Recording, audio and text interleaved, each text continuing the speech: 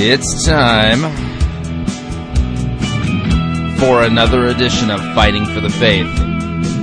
It's Friday, August 28th, 2009. And yes, my Macintosh computer is running Snow Leopard. It's Christmas in August. It's just oh man. Yep. I have geek pimples. That's goose pimples for nerds. Oh, it's just, it's so cool. And not only that, it freed up a truckload of space on my hard drive. This thing is fast, too. Those of you on PC, I apologize. I'm sorry. I know it must be terrible for you to have to hear me reveling and enjoying myself in my Macintosh operating system. Thanks for tuning in. You're listening to Fighting for the Faith. My name is Chris Roseborough, and I am your servant in Jesus Christ, and this is the program that dishes up a daily dose of biblical discernment, the goal of which is to get you to think biblically, get you to think critically, and compare what people are saying in the name of God to the Word of God. Why? Because God's Word is true. You can trust it. How do I know that? Well, because Jesus Christ himself had the ultimate opinion about Scripture, that it was the very Word of God. And he proved his credentials to speak about such matters by rising from the dead 3 days after he was crucified by Pontius Pilate. And so, I mean, unless you can really beat those credentials, we don't really have much to talk about there. So if what you're saying, in the name of God contradicts the Bible, you're wrong. The Bible's right. Repeat after me. If I contradict the Bible, I'm wrong, and the Bible's right. It's that simple. All right, we've got a great program lined up for you today. I'm looking at the stories that we're going to cover, and I'm beginning to think today is Twilight Zone Friday. Oh man. The headlines read, is Russian President Medvedev a Buddhist goddess? I kid you not. I've got a story from the Telegraph in the UK. There's some Buddhists out there who are proclaiming that Russian President Dmitry Medvedev is a Buddhist goddess. Now, this is just all kinds of confusing. And so we're going to be looking at that story just from mostly the entertainment value of it. And then Al Mohler has a new op-ed piece. He asks the question, are we a nation of Hindus? Yeah, I told you this is bizarre stuff today. And then we're going to look at a piece from the Christian Post that attempts to answer that ever so thorny and crazy theological question. Did Jesus die for little green men? That, aliens. Did Jesus die for them? And then I'm going to respond to yet another blog post by Terry Coy from Albuquerque. She's a liberal gal who hangs out with the outlaw preachers, and I think she's got, what's her blog? Is it Rebel Christian? Hang on, I have to look. I think it's Rebel Christian, and at least that's what she calls herself. And I apologize if this headline is a little bit on the strong side, but she just posted a piece called, why do all the fundamentalists have their panties in a wad? That wasn't my phrase, that's hers. And I assure you, Terry, I don't wear panties. I'm a boxer brief kind of guy, and panties, no, they don't mix with me. So I am not a fundamentalist who has my panties in a wad. So I'm going to be reading portions of her latest blog post and continue answering some of her questions. I consider this to be kind of a non-face-to-face dialogue that I'm having with Terry. And if this is how she would like to conduct the dialogue, I'm all for it. I think this is a great way to do it. And then we're going to continue our study of the book of Romans. We're up to Romans chapter 4 today. And then I have received a ton of requests lately. I don't, maybe there's something in the water, for me to review a sermon by Craig Groeschel of LifeChurch.tv. Now, Craig Groeschel is one of the members of the elite pantheon of seeker-driven church planter guys, and so we're going to be reviewing a sermon of his entitled "The Hesitant Warrior" from his highly copied Warrior series, Warrior sermon series. So that'll be our sermon review today. So we got all kinds of stuff lined up today, and it is Friday, which means I want to thank you all, those of you who've put in a hard week of work, serving your neighbor in the vocation that God has put you in. I got to tell you, even though I may not directly be impacted by the work that you do, believe it or not, I am indirectly impacted by it. And so even though I may not buy your company's products directly, that doesn't mean that your company is not valuable to me or that it doesn't serve me. And I want to thank you for the hard work that you've done this week in serving your neighbor in your vocation. And if no one else says it, you got a big thank you for me. All right, moving along then, we're going to... I kid you not, hang on a second here, I gotta get the official headline here. From the Telegraph in the UK, the headline reads, Russian President Medvedev is a Buddhist goddess. You can't make this stuff up. You just can't make this stuff up. This is by Emma Hartley of the Telegraph in the UK. And the subhead reads, His divinity became apparent during a visit to a monastery in eastern Siberia. Now, this is all kinds of confusing, okay, because Dmitry Medvedev is a guy. He's a dude. And, what do you say to Buddhists who tell a dude that he's a goddess? I mean, does this make him a lesbian deity? I mean, is he a cross incarnate? He's not cross dressing. I guess he's cross incarnating. So we've got a goddess with male plumbing. That just is messed up. Anyway, I'm not making this up. This is a real headline from a real news story from the real Telegraph in the real United Kingdom. So let me read. President Dmitry Medvedev of Russia was hailed as a goddess. I wonder if that means he could get his panties in. Never mind. Man, this is ridiculous. He was hailed as a goddess during an official visit to a Buddhist monastery in eastern Siberia. Talk about confusing. During the first trip in 16 years to the remote Ivolginsky Monastery in Buryatia, a head of state, he was shown a statue of the White Tara, a seven-eyed female figure in the Buddhist pantheon, whose embodiment he is believed to be, it was reported. These... Again, what do you say to such a thing? Anyway, the spiritual leader of the monastery, Pandito Kambodo Lama Damba, said that when asked about the president's spiritual significance, quote, "It's very hard to understand this for non-Buddhists and even for some Buddhists too." Yeah, I'm getting hung up on the whole fact that Dmitry, the dude, is a Buddhist chick goddess. Speaking to the Interfax news agency, he added, "The leader of the country is a man who bears very serious responsibilities for others. The Buddhists must support him, identifying him as a deity." Well, that would make him a false deity.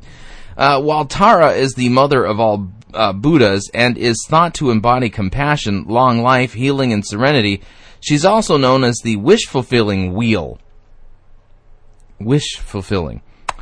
Russia's Buddhists, of whom there are between 700,000 and 1 million, constituting less than 1% of the population, consider the country's leaders to be an emanation of the female Buddha. This belief dates back to the 18th century, when the Empress Elizabeth officially recognized the religion. The monastery at Buryatia is 30 kilometers from the region's capital, Ulan-Ude, and is the biggest Buddhist center in Russia. In addition to being hailed as a goddess, President Medvedev promised financial support to the Buddhist community while he was there and announced that he will be introducing Buddhist chaplains to the Russian Federation's army. Jeffrey Bamford of the Oxford Center for Buddhist Studies explained that understanding the president's divine nature is problematic for non-Buddhists. It's just purely problematic. None of us has a divine nature. I mean, what kind of God is that anyway? I mean, do you think Medvedev was aware of his goddessness? I mean, and he had to be told this, What kind of a deity has to be reminded or told that they're a deity? I mean, it's kind of a powerless deity, don't you think? I mean, and how do you know that since you're such a weak deity that you won't forget that you're a deity tomorrow? I mean, what's the point of being a deity or a goddess if you don't even really realize that that's the case unless somebody tells you? I mean, what are the benefits there? Apparently, he's the Tara, the wish, and she's the wish-fulfilling wheel. I mean, so here, poor Dmitri, I mean, he's gone his entire life up until this point, not even realizing that he was the wish-fulfilling goddess, wish-fulfilling wheel goddess of Buddhism. And, he could have been exercising his wish-fulfilling powers all along, but see, he forgot that he was a goddess. Ugh, man, just... Sorry. We continue. It's, quote, it's a psychological thing that doesn't quite have a parallel in our language. It's philosophically based. Saying he is a goddess is a bad translation. Yeah, it's just bad, period. For Buddhists, he represents a bundle of qualities on the contemporary political scene, identifying him as White Tara as a shorthand way of visualizing that bundle of qualities in order to summon them up in oneself. Huh? Medvedev's thing is the rule of law. He's a lawyer. He produced a remarkable State of the Nation address in November last year in which he anatomized the difficulty of making a modern state out of Russia. It was basically about being a law-based society, and this, I think, is the characteristic of what the Buryats and the Kalmyks identify in him with contemplating the White Tara. He did think that his godhead would have come as a surprise to President Medvedev. No, he would have been briefed, said Mr. Bamford. The Russian embassy in London had no comment to make. So there you have it. Russian President Dmitry Medvedev is actually not a dude. He's a Buddhist chick goddess. Does anyone else find this confusing and problematic? Well, here's the deal.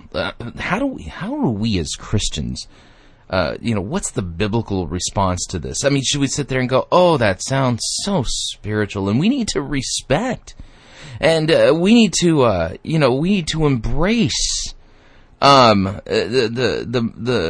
Buddha thing, and because there's followers of Jesus in the way of Buddha, and no, it's real simple. Dmitry Medvedev now falls under the official category in the Bible known as false god, aka idol.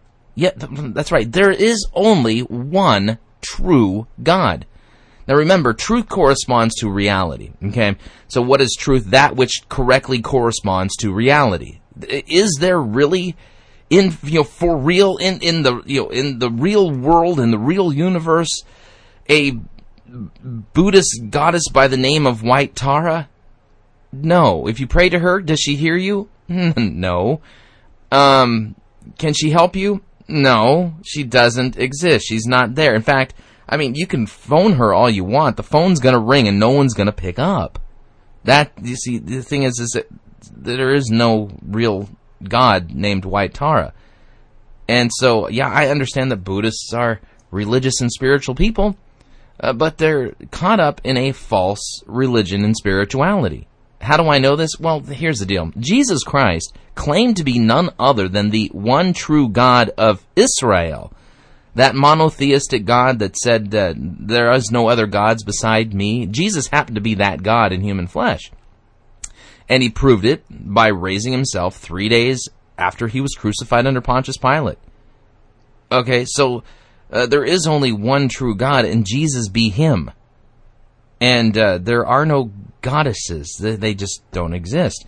And so what do we do in a situation like that? How would they know that this White Tara thing? Well, they feel it. Well, feelings are no way of determining nothing. How do I know that Jesus Christ is who he claimed to be? The eyewitnesses said that they had fish with him after he was crucified. He had risen from the grave, proving who he was. Dead people don't eat fish.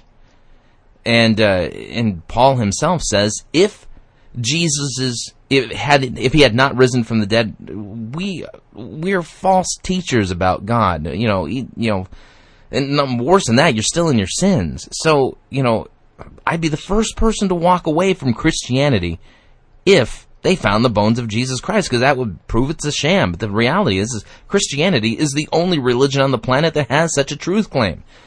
So, you don't need to address Dmitry Medvedev as your goddessness.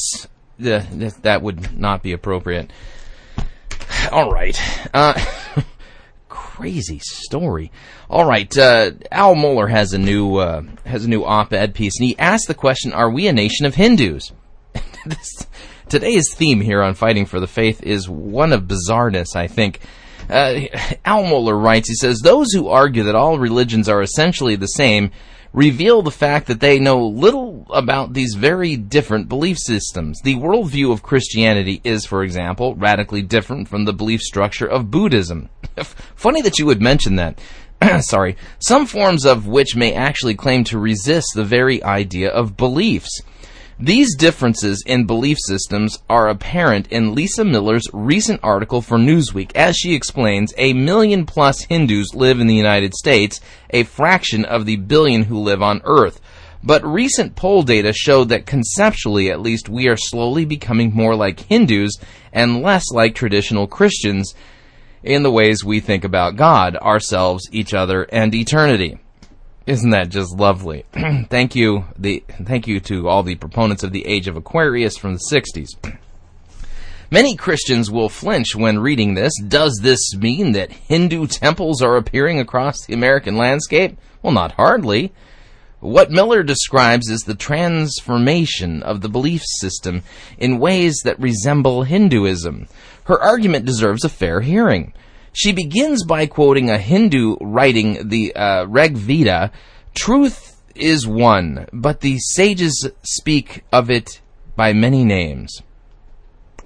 Yeah, by the way, that there's a paraphrase of that particular phrase from the Rig Veda that goes something like this. There are many ways to climb Mount Fuji.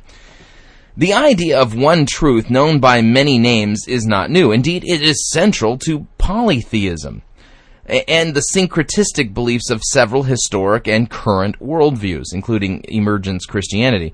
Hinduism is radically polytheistic and syncretistic. According to Hindu belief, the many gods and goddesses of their veneration all represent one fundamental divine reality. The idea of a singular and exclusive truth is antithetical to classical Hinduism.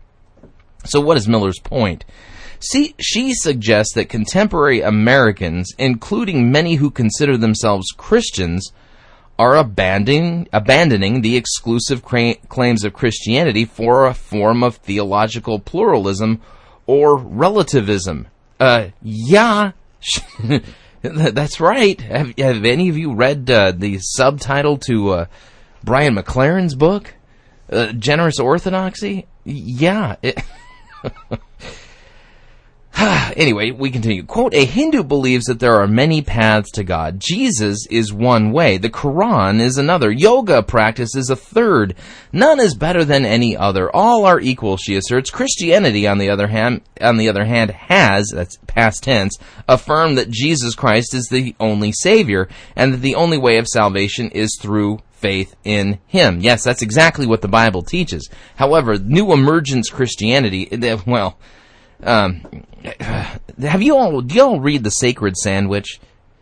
I'm off on a little bit of a tangent here. The Sacred Sandwich is a fine Christian satire site. If you do not subscribe to their RSS feed, please do. The Sacred Sandwich, they come up with some of the funniest parody pieces that I have seen anywhere. And they recently came out with a parody spoof photograph, or maybe I should say a parody spoof advertisement for a brand new emergent candy bar. Yeah, that's right. It's an emergent candy bar, and the article. It's I'll tweet it out so that you can see it for yourself. But the picture itself shows the Dalai Lama and Rob Bell. Okay, together. and they're facing each other, and the Dalai Lama is holding a statue of the Buddha, and Rob Bell is holding his Bible open. And if you remember the old Reese's Peanut Butter Cup commercials, now I'm going to really date myself. Man, I hate it when I do that. Yes, I remember back in the 70s, the way they would advertise Reese's Peanut Butter Cups. They show two kids. One was eating chocolate, and the other was eating peanut butter, and somehow they would crash into each other. And one kid would say, "Hey, you got chocolate on my peanut butter," and the other one would say, "No, you got peanut butter on my chocolate." And then they would say, "Two great tastes that taste great together, Reese's Peanut Butter Cups." Remember that? And here's the scary thing. There's a bunch of people who are listening to me describing this going, "I have no idea what you're talking about, Chris." I know. I'm old. Anyway, so do the Reese's Peanut Butter Cup commercials still do that at all? Just wondering. Anyway, so playing off of that Reese's Peanut Butter Cup theme, you have the Dalai Lama saying, "Hey, you got Christianity in my Buddhism." And then you have Rob Bell saying, "You got Buddhism in my Christianity." And then the advertisement says, "Two great faiths in one candy bar, Reese's Jesus Buddha Cups." And it's described as an emergent candy. Yeah, I think they get that. I think they got it right. So anyway, what Lisa Miller at Newsweek is describing, and what Al Mohler is commenting on, is this new thing that's going on where people are embracing everything, including you got McLaren celebrating Ramadan and not using it to pray and fast for the salvation of Muslims. No. In his book regarding spiritual disciplines, he pretty much makes it clear he thinks that Islam is one of the valid faiths of Abraham, and that God spoke to Muhammad. No, he didn't. He did not, because God does not stutter. God does not contradict himself. Anyway, I'm off on a tangent. We'll get back to... Anyway, let me read the last sentence of Mohler's piece here. A Hindu believes that there are many paths to God. Jesus is one way, the Quran is another, yoga practice is a third. None is better than any other. All are equal, she asserts. Christianity, on the other hand, has affirmed that Jesus Christ is the only Savior, and that the only way of salvation is through faith in Him. Americans are no longer buying it, she insists, and by this she means many American Christians. She cites a 2008 Pew Forum survey that indicated major slippage in terms of Christian conviction. Yeah, that's one way of putting it. I think the other way you could describe it is apostasy and rebellion, but slippage, we'll work with that term for a little bit. Let's see here. Okay. According to the Pew Forum survey, 65% of Americans believe that many religions can lead to eternal life. Let me read that again. According to the Pew Forum survey, 65, that is almost 2/3 of Americans believe that many religions can lead to eternal life. More telling, 37% of those identified as white evangelicals shared this belief.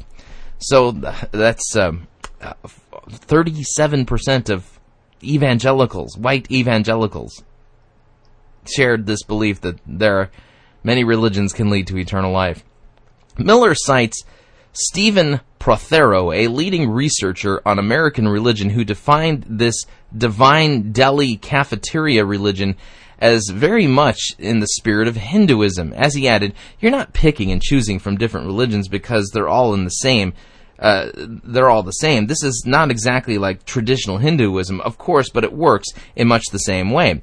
As he explains, it isn't about orthodoxy, it's about whatever works. If going to yoga works, great. And if going to a Catholic Mass works, great. And if going to a Catholic Mass plus the yoga and a Buddhist retreat works, well, that's great too. Forget the fact that God forbids idol worship. There is every reason to believe that Lisa Miller and Stephen Prothero are correct in these arguments. Without a doubt, Americans have been growing more and more accepting of plural and relative understandings of truth. A tragically large number of those who identify as Christians have been drinking from the same wells of thought. I would say drinking the same Kool-Aid, but we'll go with wells of thought because that's what Mueller wrote. The exclusivity of the gospel is not merely a facet of the church's message. Indeed, a gospel that does not affirm that salvation comes through faith in Jesus Christ alone is not the gospel of Christ, but a false gospel. As Lisa Miller correctly recites, Jesus did say, "I am the way, the truth, and the life, and no one comes to the Father except through me." Correct. That's what he said.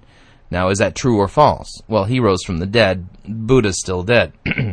Another aspect of the story is this. Many Americans have such a doctrineless understanding of Christianity, thank you, Rick Warren and Bill Hybels, that they do not even know what the gospel is. Thank you, Rick Warren and Bill Hybels. Not even remotely. A greater tragedy is that so many who consider themselves Christians seem to share in this confusion. Thank you, Rick Warren and Bill Hybels. Many observers who trace these trends see this doctrinal shift among Christians as a good development. After all, if you hold to nothing more than a functional view of religion, this might seem to promise less conflict among religious believers. But if you believe that the truth is essential to the Christian faith, what did Jesus say? Those who worship me will worship me in spirit and in relative truth. No, hang on. Well, those who worship me in spirit those who worship me will worship me in spirit and truth. Truth. Those who worship me will worship me in spirit and truth, not relative truth. Anyway, there is every reason to see these trends as nothing less than catastrophic. That's correct, they are. Nothing less than our witness to the gospel of Jesus Christ is at stake, and Mueller's correct there. Are we becoming a nation of Hindus? Well, in this sense, it appears perhaps we are. The really urgent question is whether the church will regain its theological sanity and evangelistic courage to resist this trend. If not, being described as a nation of Hindus will be the least of our problems. Yeah, great piece. And Dr. Mueller, as normal, as usual, is right on the mark. And that's really what's going on here.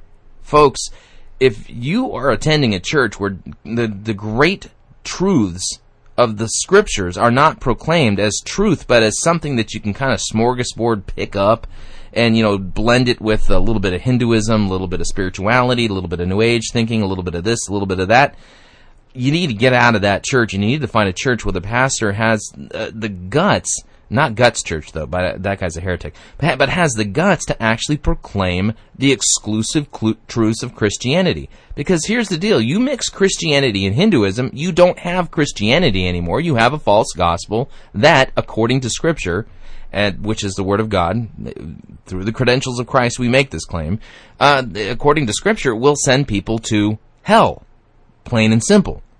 So, if we're to be loving Christians, we have to stand by our guns and our exclusive claims. Because you can say that you love somebody, but if you don't love them with the truth, you're not really being loving, you're being deceitful. And that's the kind of stuff that sends folks to hell, causes them to trust in something other than the real gospel, the real good news of the real forgiveness of sins offered by the real Jesus, who is the real one true God. Just pointing it out. All right, we're up on our first break. If you'd like to email me regarding anything you've heard on this edition or any previous editions of Fighting for the Faith, you can do so at talkback@fightingforthefaith.com, or you can look me up on Facebook or follow me on Twitter. My name there is Pirate Christian. We will be right back.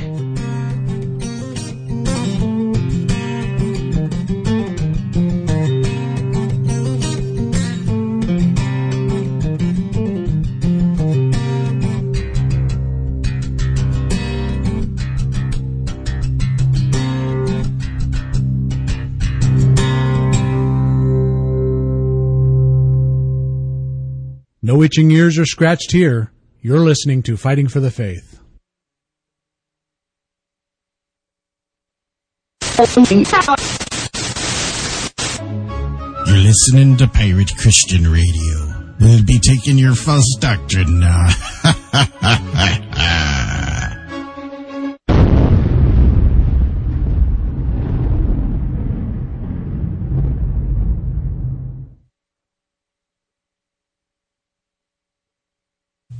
your church's praise band plays songs that worship you rather than God,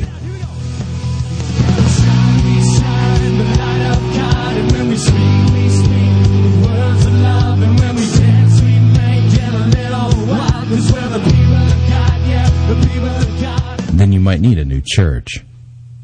If your church's praise band plays songs that worship you rather than God, and your pastor always preaches the law but never the gospel, you see, it takes more than belief. It takes more than faith to really please God. Then you might need a new church. If your church's praise band plays songs that worship you rather than God, your pastor always preaches the law but never the gospel, and your pastor cares nothing about you personally, we have people come to this church going, I want a church where I can know the pastor. I could never go to a church where I can know the pastor. You need to leave. I don't have time. I love my wife, I love my kids, and I will not sacrifice my family on the ministry altar so I can come eat food that I don't like and hang out with people that make me uncomfortable. And then you might need a new church. If your church's praise band plays songs that worship you rather than God, your pastor always preaches the law but never the gospel, your pastor cares nothing about you personally, and Jesus and the Bible only make cameo appearances during the sermon. I heard a story about a farmer that had an old mule that had fallen into an empty well. It was about 40 or 50 feet deep, and the farmer was so disappointed. He really loved this old mule. Then you definitely need to find a real church. This has been a public service announcement from Pirate Christian Radio.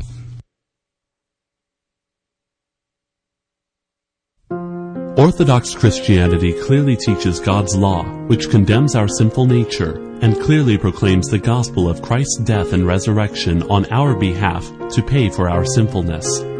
These truths of Holy Scripture are timeless and objective. However, a creeping fog known as the emergent church threatens to unravel these clear teachings by redefining the vocabulary and core beliefs of the Christian faith in terms of subjective personal feelings and experiences. That is why Pirate Christian Radio is proud to offer The Emergent Church, Undefining Christianity, a book by Bob DeWay that is widely regarded as the best book available on the emergent heresy. The book is $12.95 plus $4 shipping and handling, and all proceeds directly support the Christ-centered ministry of Pirate Christian Radio. Log on today to piratechristianradio.com and order your copy of The Emergent Church, Undefining Christianity.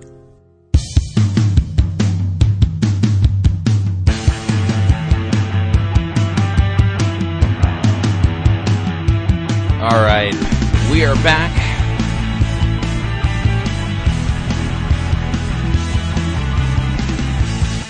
Warning, listening to Fighting for the Faith could cause you to become supremely dissatisfied with your church, especially if they're not giving you the gospel of Jesus Christ and are often sissy-oprah-fied Oprah land and telling you 5 easy tips to how to better cook a better meal and have better behaved children and how to make things spicier in the bedroom.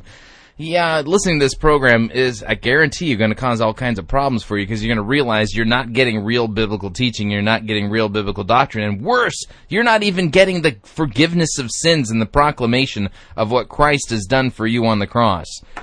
All right, need to remind you all, Fighting for the Faith is listener-supported radio. Yeah, that's right, it's listener-supported. That means this is a little bit of a partnership between us.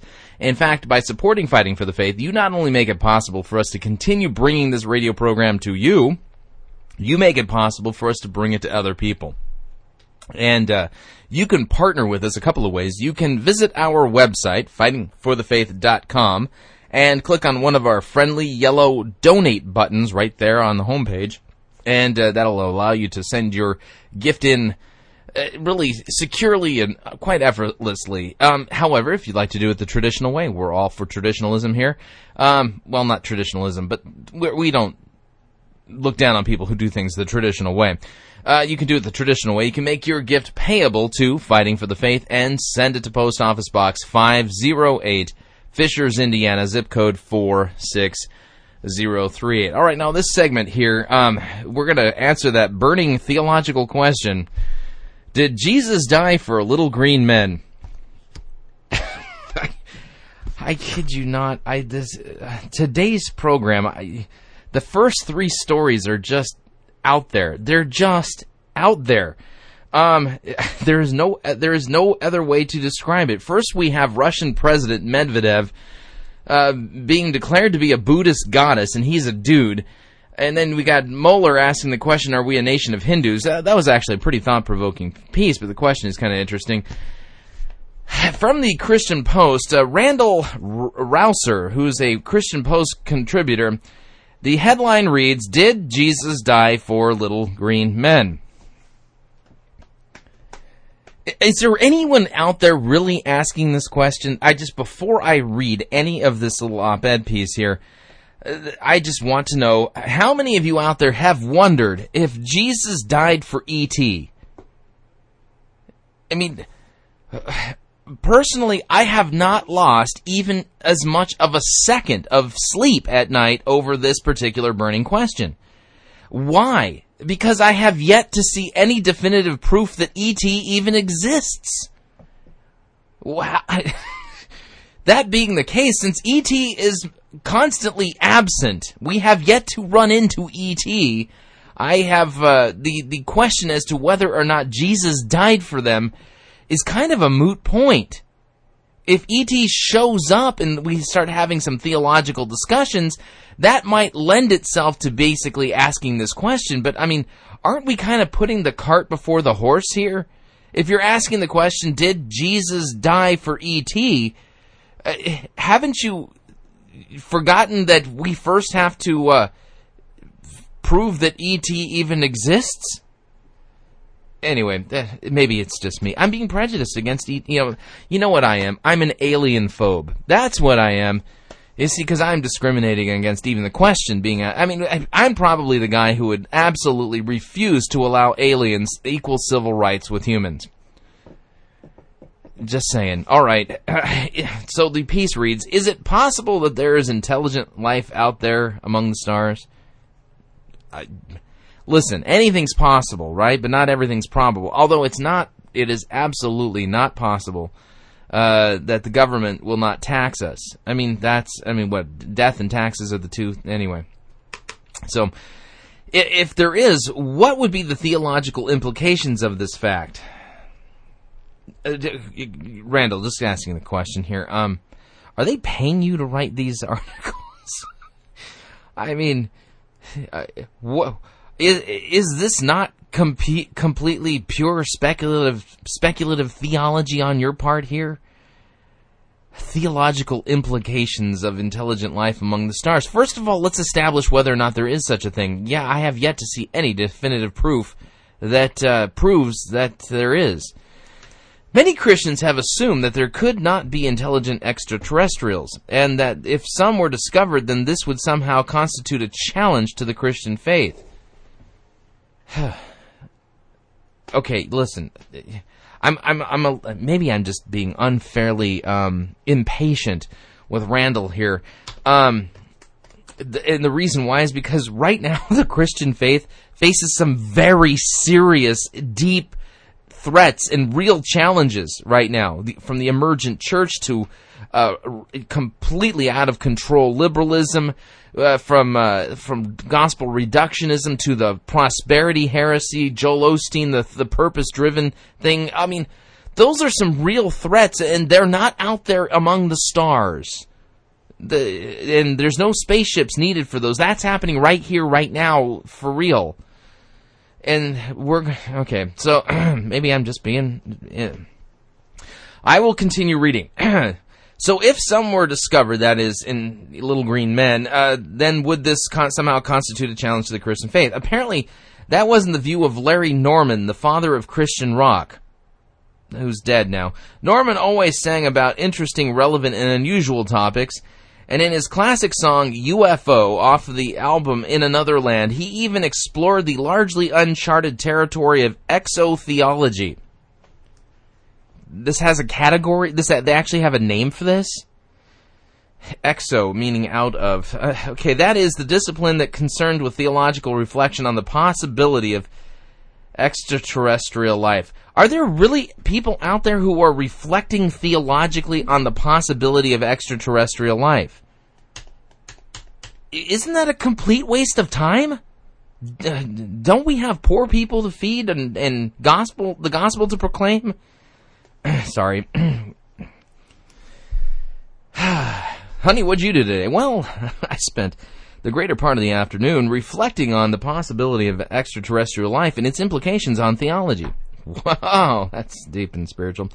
In the song, Larry Norman likens the returning Christ to an unidentified flying object. In keeping with the cosmic theme, Larry then sings that if life exists on other planets, then Jesus has already visited there as well and has died to save their souls.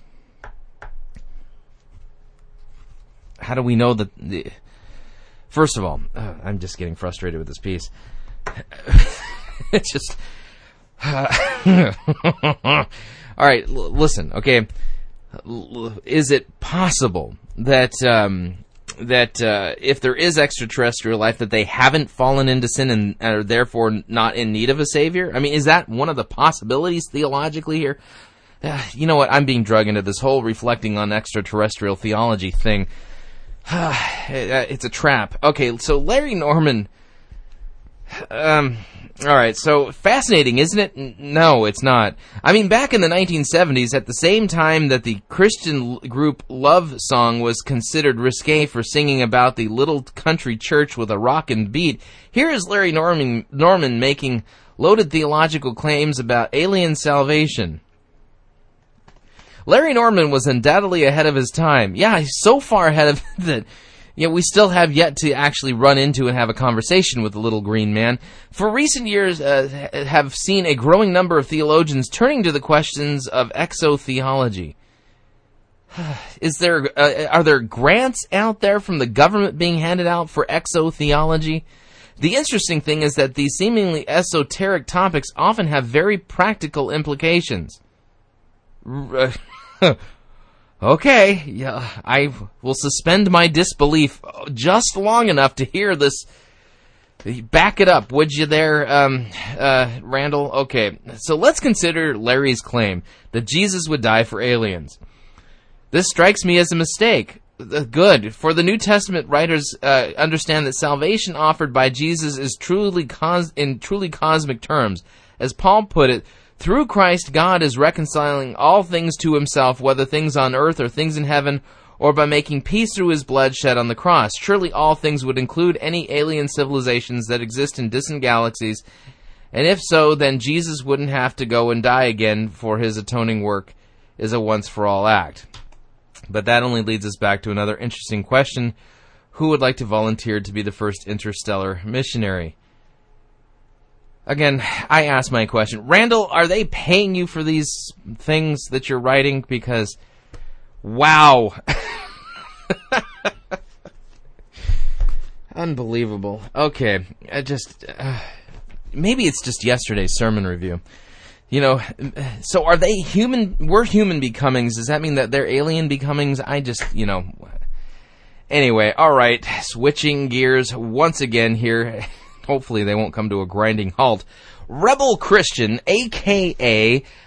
Terry Coy, who is a stay-at-home mom in Albuquerque, New Mexico, who also happens to, under her basically saying that she's studying for the ministry, has a follow-up piece to the piece that I responded to from her earlier this week. And the name of this piece is, Why Do All the Fundamentalists Have Their Panties in a Wad? Now, she's further exploring the questions that I answered on the earlier editions of Fighting for the Faith earlier this week. And now Terry hangs out with the outlaw preachers there at Twitter. And so I want to read her piece, at least portions of it, and answer some of her questions because I think this is a great way to dialogue. She says, I was listening to a podcast the other day. I wonder if it was mine. The speaker on this podcast totally goes against what I believe. Okay, however, I was seeking to gain an insight into the thought processes of fundamentalists. So I listened with an open heart. Actually, I would hope that you would listen with an open mind. Anyway, when I heard them making some very interesting statements, I'm paraphrasing what these guys were saying on the podcast, but some of the idea remains the same. Basically, they were stating that people ask them why is there the big focus on homosexuality. Actually, that was your question, Terry. The fundamentalists have given in on divorce and women's rights. Why not this? The answer was that it's the straw that broke the camel's back. Maybe this wasn't my podcast. Maybe this was somebody else. This was the straw that broke the camel's back. Well, actually, Terry, I want to point something out. Homosexuality is not the straw that broke the camel's back. It really isn't, and I'm not sure who these other people are that say it is. Basically, from my point of view and the way I read Scripture, and again, if I'm wrong, show me from God's Word where I'm wrong here. Divorce is a sin, and and I admit that there are different corridors of Christianity that have pretty much given up on the whole idea that divorce is a sin. They kind of just ho-hum, no big deal. Oh, who cares? And worse than that, I mean, they've completely chucked the command of Christ to love and love neighbor, and that really plays out in feeding the poor and things like that. And so, there's different quarters of Christianity that seem to not make a big deal about the sins in the Bible. I think this is a profound mistake. And the position I'm advocating for, and I think it's the biblical position, but I'm open to hearing differing opinions on this, is that we need to recapture sin in general as a category. And that means calling all sins what they are, not because by calling them sins that somehow makes me righteous, or that somehow it's to make me psychologically feel better because at least I'm not like that guy over there because I don't commit those sins.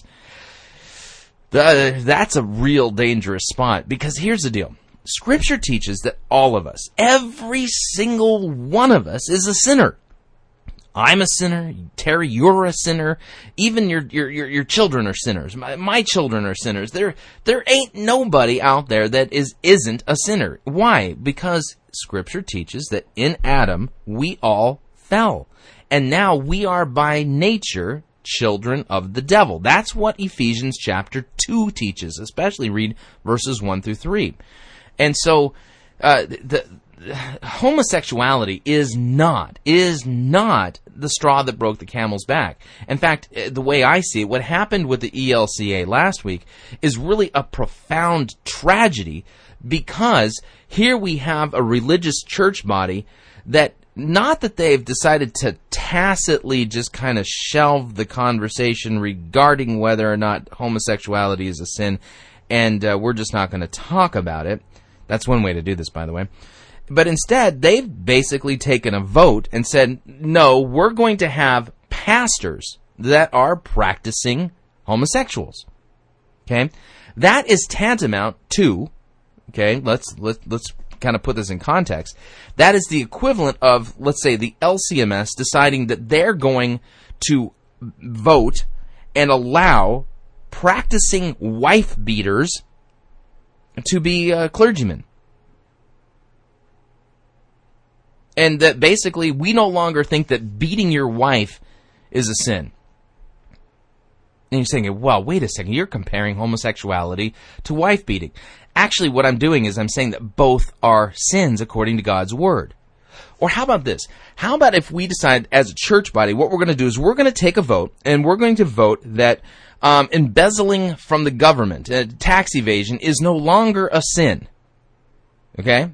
Forget what Jesus said about paying to Caesar what is Caesar. Who cares? You just need to look at it in the Greek, and you'll understand he wasn't referring to the income tax system that we have now. It's a completely different tax system. It's not synonymous. It's not the same. So therefore, we as the Lutheran Church Missouri Synod are now voting. We are going to allow for practicing tax cheats to have positions of pastor in the church. You see, what the issue is, it's not, homosexuality isn't the issue. The issue is, in fact, it could be just any sin. Name the sin, okay? The issue is, it really isn't homosexuality. The issue is that what they've decided to do is vote against what God's Word clearly teaches, that homosexuality is a sin, and basically allow for people, for congregations to have the spiritual shepherd of that congregation be somebody who was unrepentantly practicing a sin under the false pretense that it isn't a sin. You see, you don't get to vote on what is and isn't a sin. Only God gets to decide that. And so that's really the issue. Now, I completely agree that there are blind spots in fundamentalism and conservative churches and even in confessional churches when it comes to being consistent in calling out sin. I absolutely agree with you. However, being inconsistent by calling all sins equally is different than, and it's qualitatively different, worlds apart different, than taking a vote and saying, we've decided this is no longer a sin. You see the difference? Anyway, I just wanted to point that out. Okay, so we continue. Now, I thought about this statement for some time. Is this what is driving the hatred? Okay, whoa. What hatred? What hatred are you referring to? Is it hate to say homosexuality is a sin? That's what God's Word says. Is it hate to say that adultery is a sin? That's what God's Word said. It's what it says. Is it hate to call stealing a sin? No, it's not. Okay? And we're not self-righteous in making that claim. We're just confessing and affirming what God's Word teaches. And God's Word levels us all and makes it clear that we are all sinners in need of a Savior. We continue. It's like they're saying, we let black people have rights. We let women have equality. If you want to get divorced, go ahead. But we're putting our foot down when it comes to homosexuality. I don't think that's really what's going on here, Terry. It's like they see it as their last stand, a battle they won't lose. I really feel that this is what's driving them. I have known many fundamentalists over my lifetime. When I think back at the attitudes they've shown, this belief makes sense. They can't lose this battle. It's like a child who has lost every race and is determined to be the winner for once. It's a sad battle because they're fighting over human rights. Gay, lesbian, transgender, bisexual, these are people. Now, hold on a second. I want to make something clear to you, Terry. God didn't make anyone gay. God makes people male or female.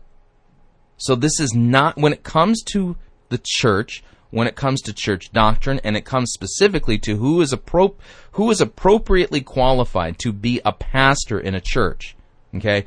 This is not a matter of human rights. Now, I will be the first person to say I would have no problem, none whatsoever, having a repentant homosexual man as my pastor. I would have no problem with that whatsoever because I, like him, am a sinner.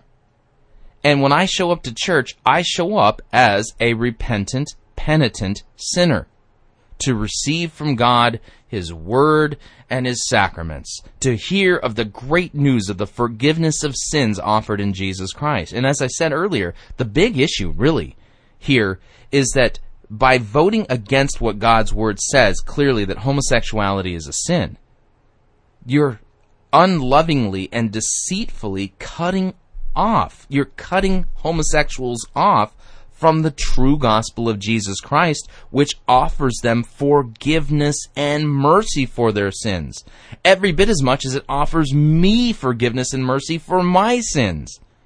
I mean, if somebody were to come to me and say, Chris, those sins that you struggle with, they're not really sins. And I go, really? Because, this entire time I thought they were. You don't need to repent of them. Go ahead and indulge them all you want. They're okay with God, and you don't need to ask Him for forgiveness. Just go ahead and do them. Would that person really be loving me, or would they be deceiving me? You see, the issue comes down to the authority of God's Word, and that authority is wrapped up in none other than Jesus Christ Himself. Jesus Christ, you look in the Scriptures regarding His attitude, His opinion of God's Word, the Bible, and you find that it is higher than any fundamentalist can ever possibly have. And even better, okay, Jesus Christ Himself said that heaven and earth will pass away, but His words wouldn't. So He even put His words high, on the same par as the rest of the Scripture that they had in those days. Heaven and earth will pass away, but God's words will not pass away. So here's the deal. God has a say in this. God is the one who created us, and God is the one who gets to make the rules. When we look into the Bible and we know that this is God's word and we know that God has spoken definitively on this subject, we basically, our job is to not arrogantly brush it aside and say, "Tut tut, I'm too civilized to believe that silly stuff." No, this is an issue of human rights and things like that. And that's just backwards thinking. Of course, God is more civilized than that, and of course He's concerned about the human rights of homosexuals and gay people as well, and He would never be opposed to them being in the pulpit. Well, actually, that contradicts what God has already clearly said. It is a correct conclusion to say that God would not want an unrepentant homosexual as a pastor because they don't meet the qualifications, they're unrepentantly sinning, and they're teaching false doctrine and teaching a false gospel. Not only should they not be pastors, they should be run out of the church and disciplined so that they would repent and come to Christ for the forgiveness of their sins. So again, this is not a battle of human rights. This is a battle of what has God said and the implications that this decision has towards the good news of the gospel reaching those people who are caught up in homosexual sin. Got it?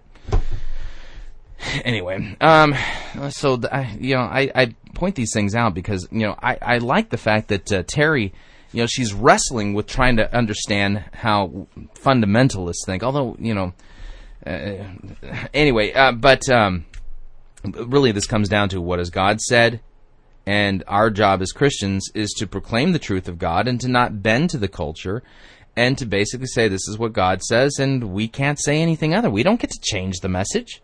He's God. All right, we are up on our second break, and when we come back, we're going to continue our walk through the book of Romans. We're up to Romans chapter 4, and then our sermon review today is by Pastor Craig Groeschel of lifechurch.tv. I think he's in Oklahoma City. And the name of the sermon series is The Warrior, and the name of the particular sermon is The Hesitant Warrior. So we're going to be listening to, like I said, I've gotten inundated by requests to do a Craig Groeschel sermon review. And he, like I said, is one of the mucky mucks of the pantheon of seeker-driven churchdom. So we'll be listening into that sermon today. So stay tuned. Lots of good stuff coming up ahead. Now, if you would like to email me regarding anything you've heard on today's edition of Fighting for the Faith or any other previous editions, you can at talkback@fightingforthefaith.com, talkback@fightingforthefaith.com, or you can look me up on Facebook or follow me on Twitter. My name there is Pirate Christian. We'll be right back.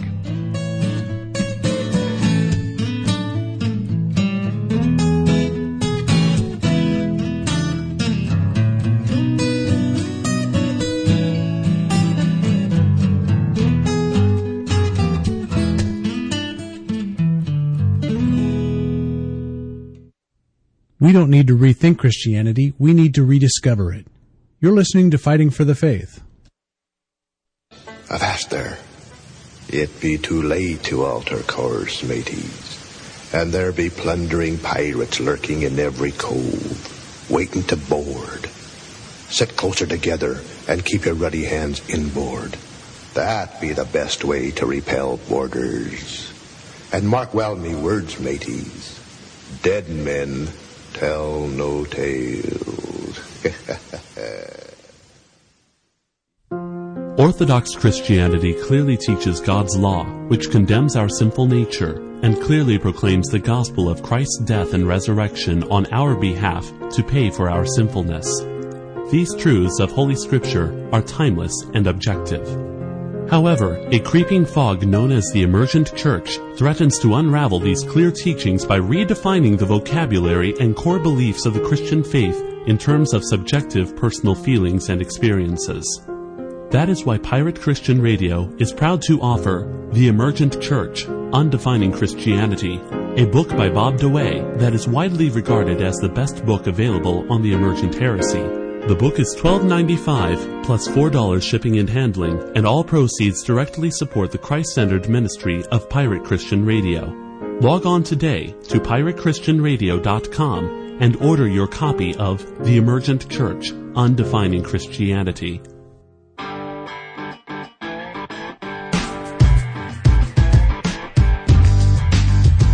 All right, hour number 2, Fighting for the Faith.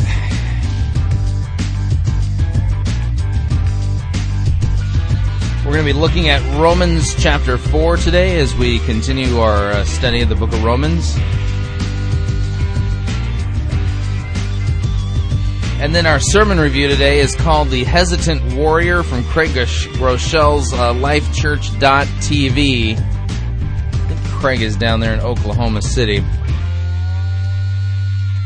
All right, we've been working our way through the book of Romans. That's one of the things we do here, is we work our way through different books in the Bible. We've worked through Mark. We've worked through large sections of Exodus. We've worked through the book of Acts.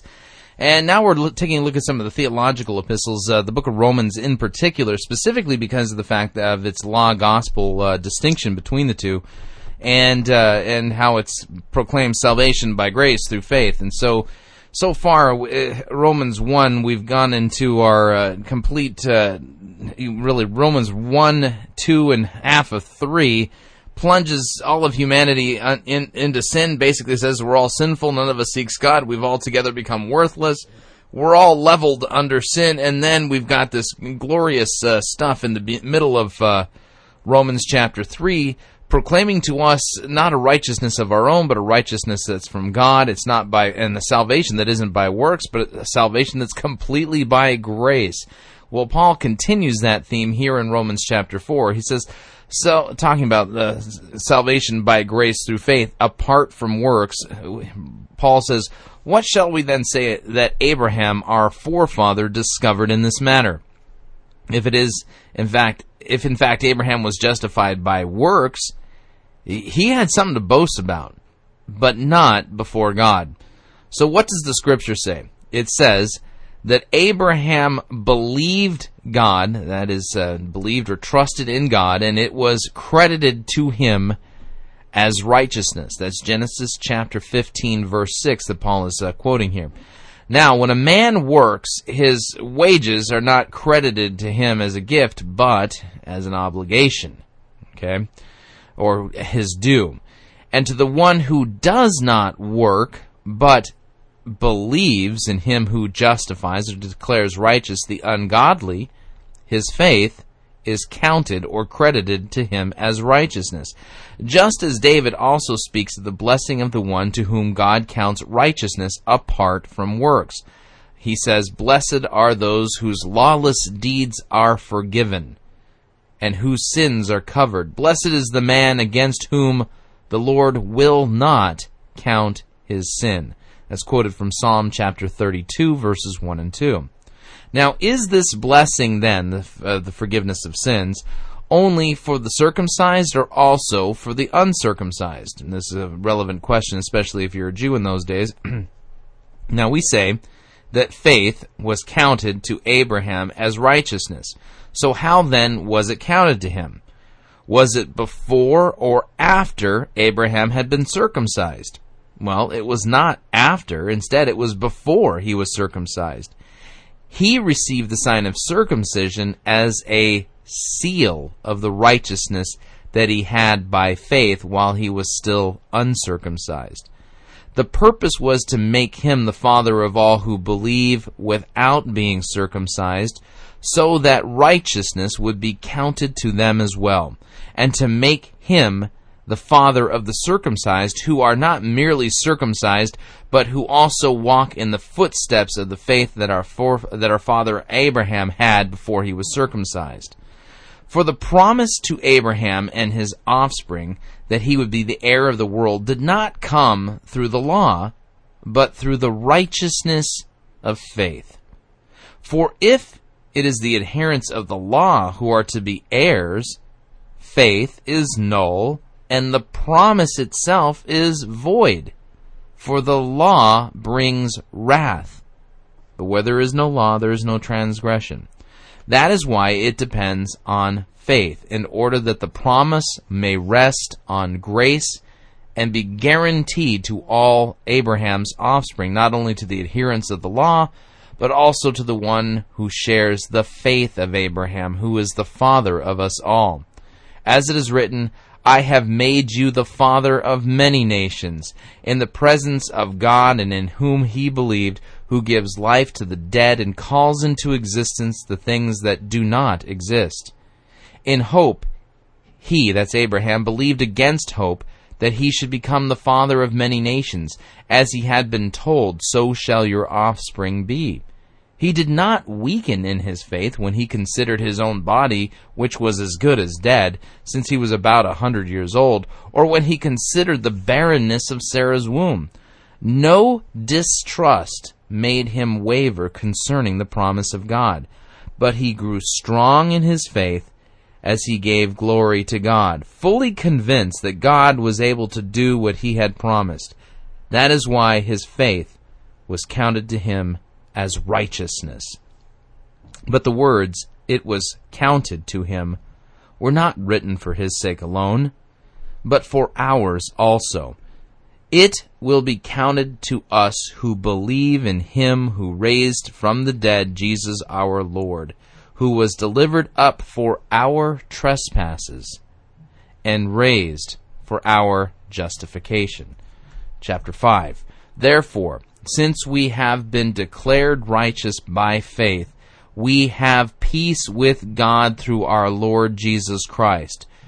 Through him, we have also obtained access by faith into this grace in which we stand, and we rejoice in hope of the glory of God. More than that, we rejoice in our sufferings, knowing that suffering produces endurance, and endurance produces character, and character produces hope. And hope does not put us to shame, because God's love has been poured into our hearts through the Holy Spirit who has been given to us. For while we were still weak, at the right time, Christ died for the ungodly. That's right, he didn't die for the godly. No, he didn't die for the righteous. Christ died for sinners. He died for the ungodly. For one will scarcely die for a righteous person, though perhaps for a good person one would dare even to die. But God shows his love for us in that while we were still sinners, Christ died for us. Since therefore we have now been justified by his blood, or declared righteous by his blood, much more shall we be saved by him from the wrath of God. For if while we were enemies we were reconciled to God by the death of his Son, much more now that we are reconciled shall we be saved by his life.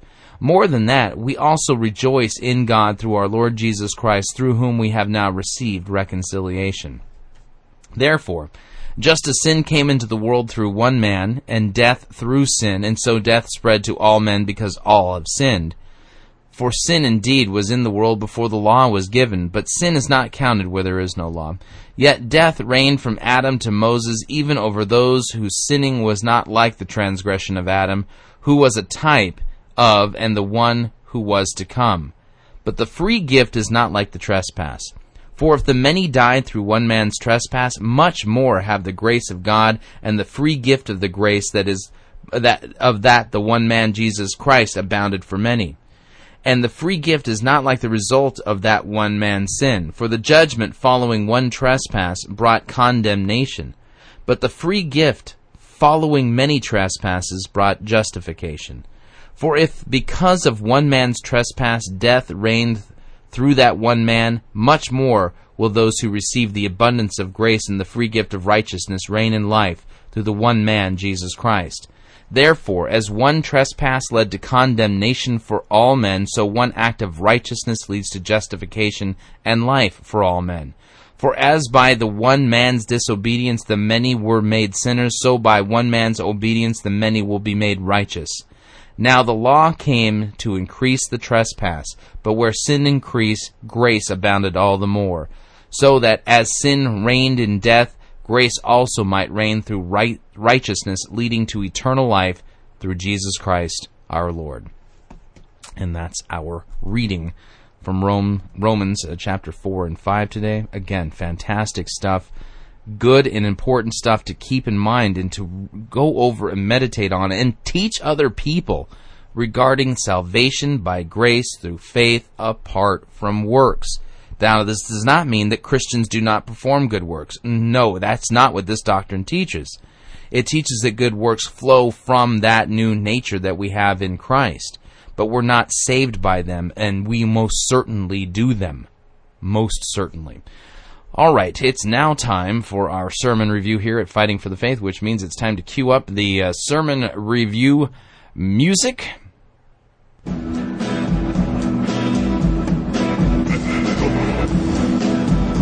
the good, the bad, the ugly, we review it all here at Fighting for the Faith. Yesterday's was just terrible. Whew. Space Cadet sermon. All right, today we're going to be reviewing a sermon entitled "The Hesitant Warrior" from the much-copied Warrior Sermon Series developed by Craig Groeschel of LifeChurch.tv. As I've said already on a couple of occasions here on today's edition of Fighting for the Faith, Craig Groeschel is kind of one of the mucky mucks in the pantheon of seeker-driven church planter guys that everyone wants to be like. He does a lot of conference speaking because he's one of the more successful guys, and everyone wants to be like him, and they end up buying a lot of his sermons anyways, or completely ripping them off. Who was that one pastor there in Georgia who told Craig Groeschel's childhood story as if it was his own? Oh, it was from Pine Ridge Church. I forget the guy's name. Anyway, yeah, I'm getting old. So today's sermon, I'm not exactly sure how it's going to turn out. I mean, we'll have to see. Now, that being said, I'm going to kill the music here. Thank you. All right. I did get an email today from Dustin. Now, I don't know where Dustin is from. However, he sent me an important email. Before we get into the sermon proper, I wanted to read the email. He says, "Hey, Chris, I was wondering if you could do a segment on how you review sermons or perhaps give me some pointers. I've started a website where I review sermons preached from 6 churches in my smaller town. Yeah, I have nothing better to do." Yeah, you and me both. And compare and contrast and see how, if law and gospel is preached. There is the Oneness Pentecostal Church. They fail. In any case, what is the best way to do it? How long does it take? Do you listen to and take notes as you go, or do you listen a few times and it would any help would be appreciated? Okay, Dustin, I literally in the course of a year listened to roughly about 1,000 sermons. Okay, one of the things I'm doing as I'm doing post-production work and doing preparation for the program, I'm reviewing different sermons as I go. So, but what happened is that long ago I started listening for particular things and started making mental notes rather than having to write them down. I think that just comes from experience. But the things I listen for, law and gospel specifically, major things I want to see. Are they preaching the law lawfully? Okay.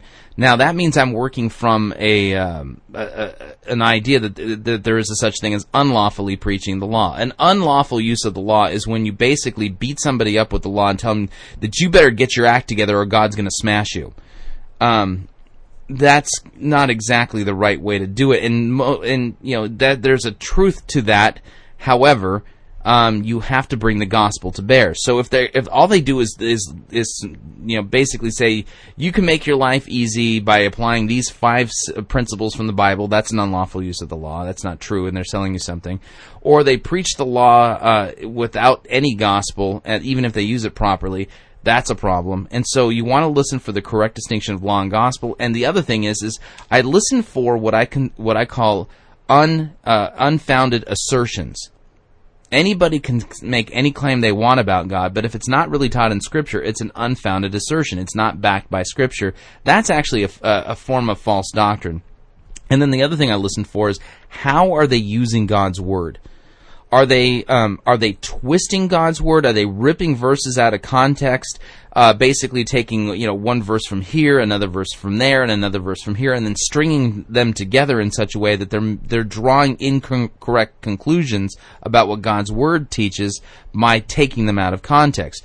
The silly example of that is the person who wants to study, who needs a word from God, and so they pray earnestly, "Oh Lord, please speak to me. I'm going to open my Bible and randomly pick a passage and tell me what it is you want me to do with my life."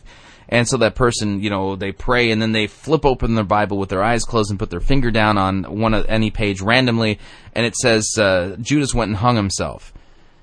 And they go, "I don't like that." And then they close their Bible and then they, close their eyes and then flip it open and put their finger down, and it says, "Go thou and do likewise." You see, you can make the Bible say all kinds of things, but I can guarantee you, God would not tell you He wants you to go kill yourself. And so you got to be careful when you're taking passages out of context. Now, that being the case, it is still possible to draw correct conclusions from a verse. You just have to be careful when you do that. The systematic theologians do it all the time. They draw correct conclusions and say this is what God's Word says, and they're correct. Many times pastors, though, for whatever reason, when they're taking passages and twisting them like that, then we've got a problem.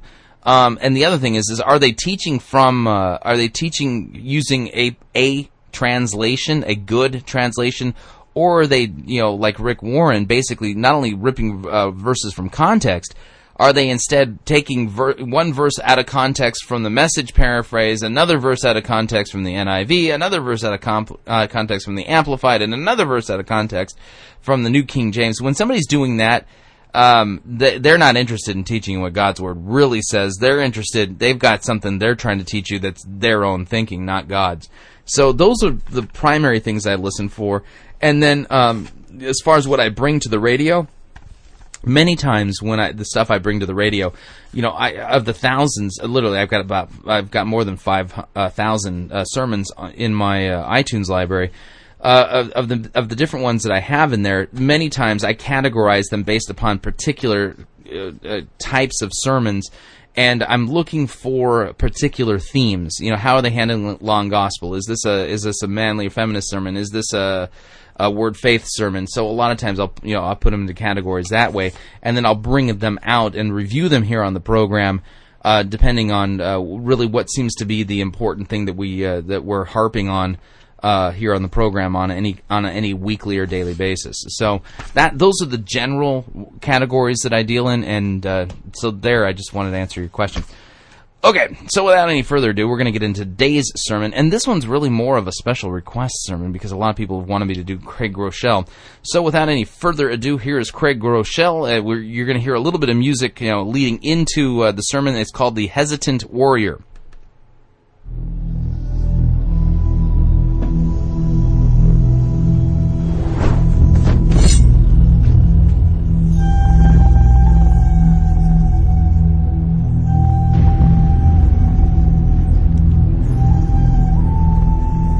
I bet that just sounded really cool in theater seatings with a big gulp right next to you at church. Welcome today to all of our campuses and our network churches.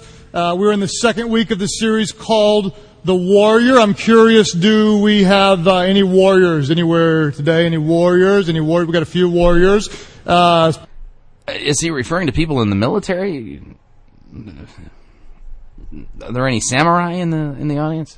Pretty weak. Ladies, warrior princesses. Do we have any warrior princesses? Now,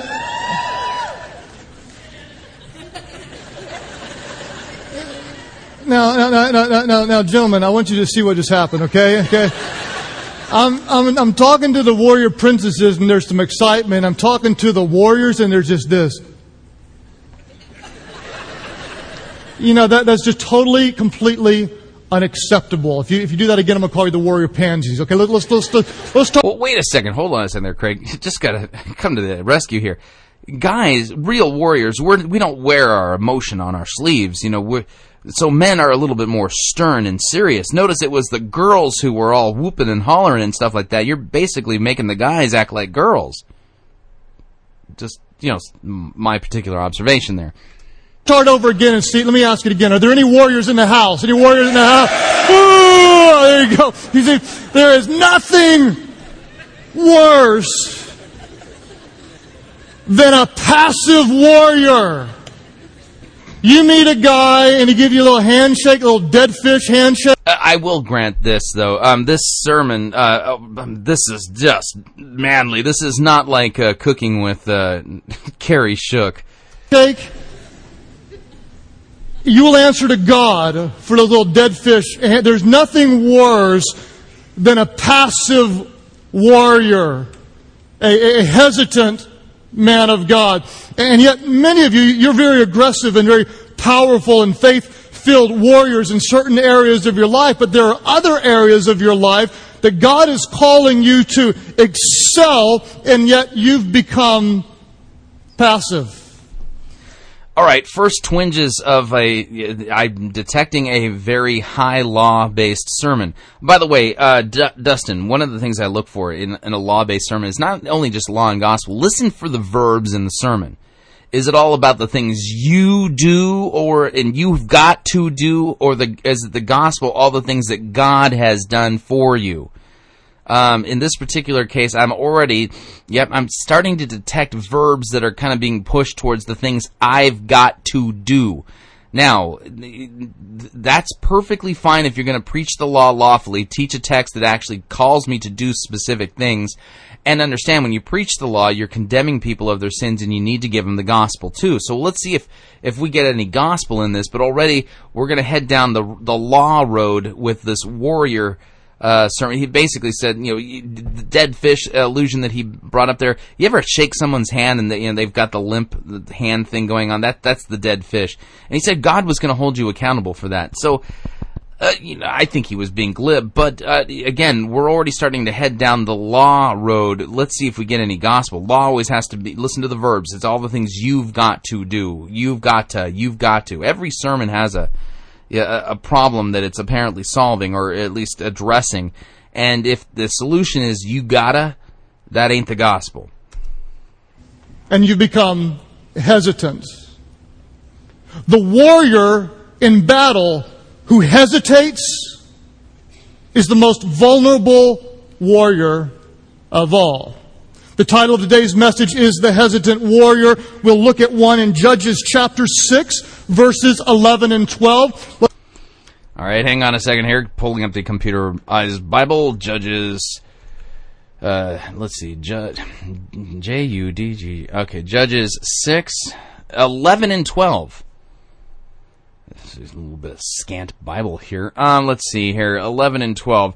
Now the angel of the Lord came and sat under the terebinth at Ophrah, not Oprah, but Ophrah, which belongs to Joash the Abiezrite, while his son Gideon was beating out the wheat in the winepress to hide it from the Midianites. And the angel of the Lord, many people argue that's a theophany, that's Jesus appeared to him and said to him, "The Lord is with you, O mighty man of valor." Okay. Well, he'll read more of the story, I'm sure he will. He just has us looking at those first two verses to start off with, I'm sure. Let's let verse 11 set the context. Here's what Scripture says. The angel of the Lord came and sat down under the oak in Ophrah that belonged to Joash the Abiezrite, where his son Gideon was threshing wheat in a winepress to keep it from the Midianites. Now, let's just bring some context to this. Gideon was a warrior, but he wasn't acting like a warrior. You see, the Midianites were an evil group of people who were coming and taking advantage of the Israelites. They would scare them, hurt them, steal their food. And so Gideon, the warrior, became hesitant. Ooh, I don't know if that's a valid conclusion from that.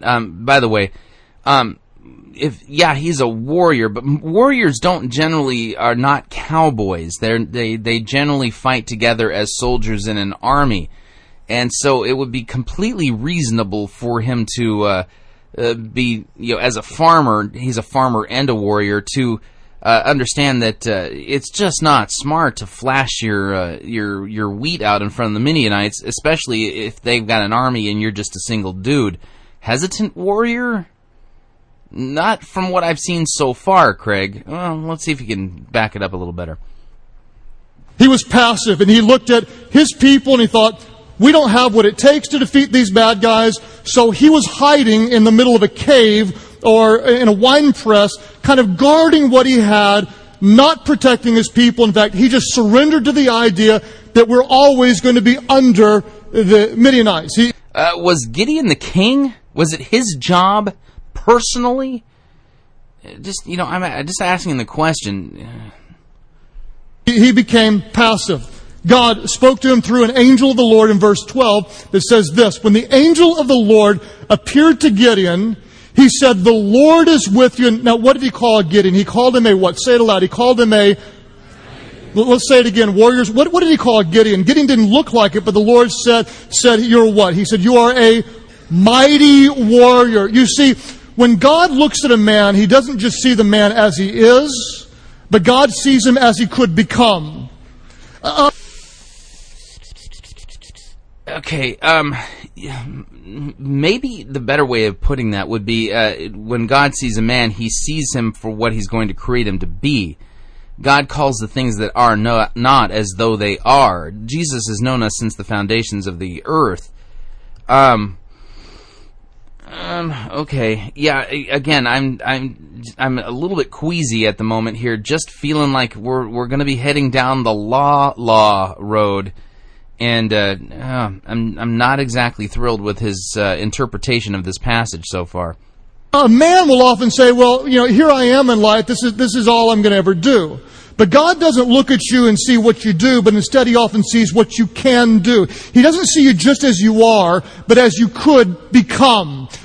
Jesus and Peter had a conversation like this. If there was ever a guy who was on again, off again, it was Peter. He would nail something and get it right, and then 30 seconds later, he would totally blow it. Jesus looked at Peter and said, your name is no longer going to be Simon Peter. From this moment forward, I'm going to call you the Rock. Now, was Peter a rock? No. But Jesus saw something in him that others and Peter... Okay, we got to be real careful here. You got to understand this. By nature, we are all sinners. Okay, God doesn't look at us and go, I see a lot of potential there. We just need to get this guy making some better decisions. No. God sees us as sinners, and what does He do? He raises us from the dead. He redeems us. He sanctifies us. He washes us. He buries us in Christ. He raises us in Christ. He causes us to become what He wants us to be. God's really in the driver's seat. We're not. I'm a little bit nervous about what Craig's doing here. Did not yet even see in himself. And years later, Peter grew into the name that Jesus called him because Jesus saw something in him that he didn't yet see in himself. Now, I'm going to point something out here. This is what I call an unfounded assertion. There is no passage of Scripture that says this. There is no passage of Scripture that teaches this, that Jesus saw something in Peter that he didn't see in himself. No, this is not taught anywhere. So this falls into the category of an ungrounded assertion. That's not even a valid implication of the passages that he's referencing at this point. The Lord is with you, mighty warrior.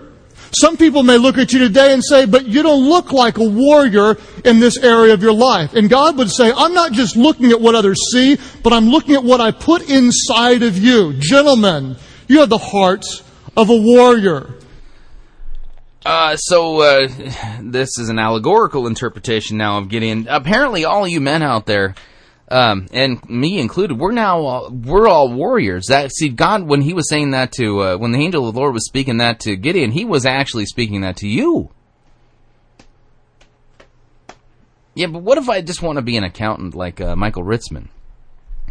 Exodus says this, the Lord is a warrior. The Lord is His name. You're created in the image of God, and part of the characteristics that God would give you, gentlemen, is the heart of a warrior. What do we know about a warrior? We learned last week about Jesus. Oh, wow, that's a little slippery there. So let me see. I was made in the image of God. It describes God as a warrior. Therefore, ipso facto, all of us men were warriors. Well, then, since all of us, male and female, are created in the image of God, doesn't that mean women are warriors too? Is this a valid implication? Yeah, man. A little bit of fast and loose logic, I think. The greatest warrior of all time, and we discovered that every warrior has a cause to fight for. Gentlemen, there's something in you that desires to fight for something that is righteous, to fight for that which is true, to stand up and fight for those who are innocent, to defend the honor of someone who's in need. And every warrior has this cause to fight for. What was Gideon's? What was becoming very obvious? You are to save Israel out of the hands of the Midianites. This is your cause. The challenge is because, gentlemen, we have this divine desire to fight.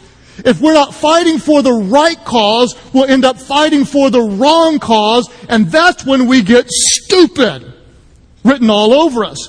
We end up rebelling against authority without the right cause to fight for. We end up fighting the wrong battle, and instead of being the spiritual warrior, we become a dangerous warrior. Every warrior...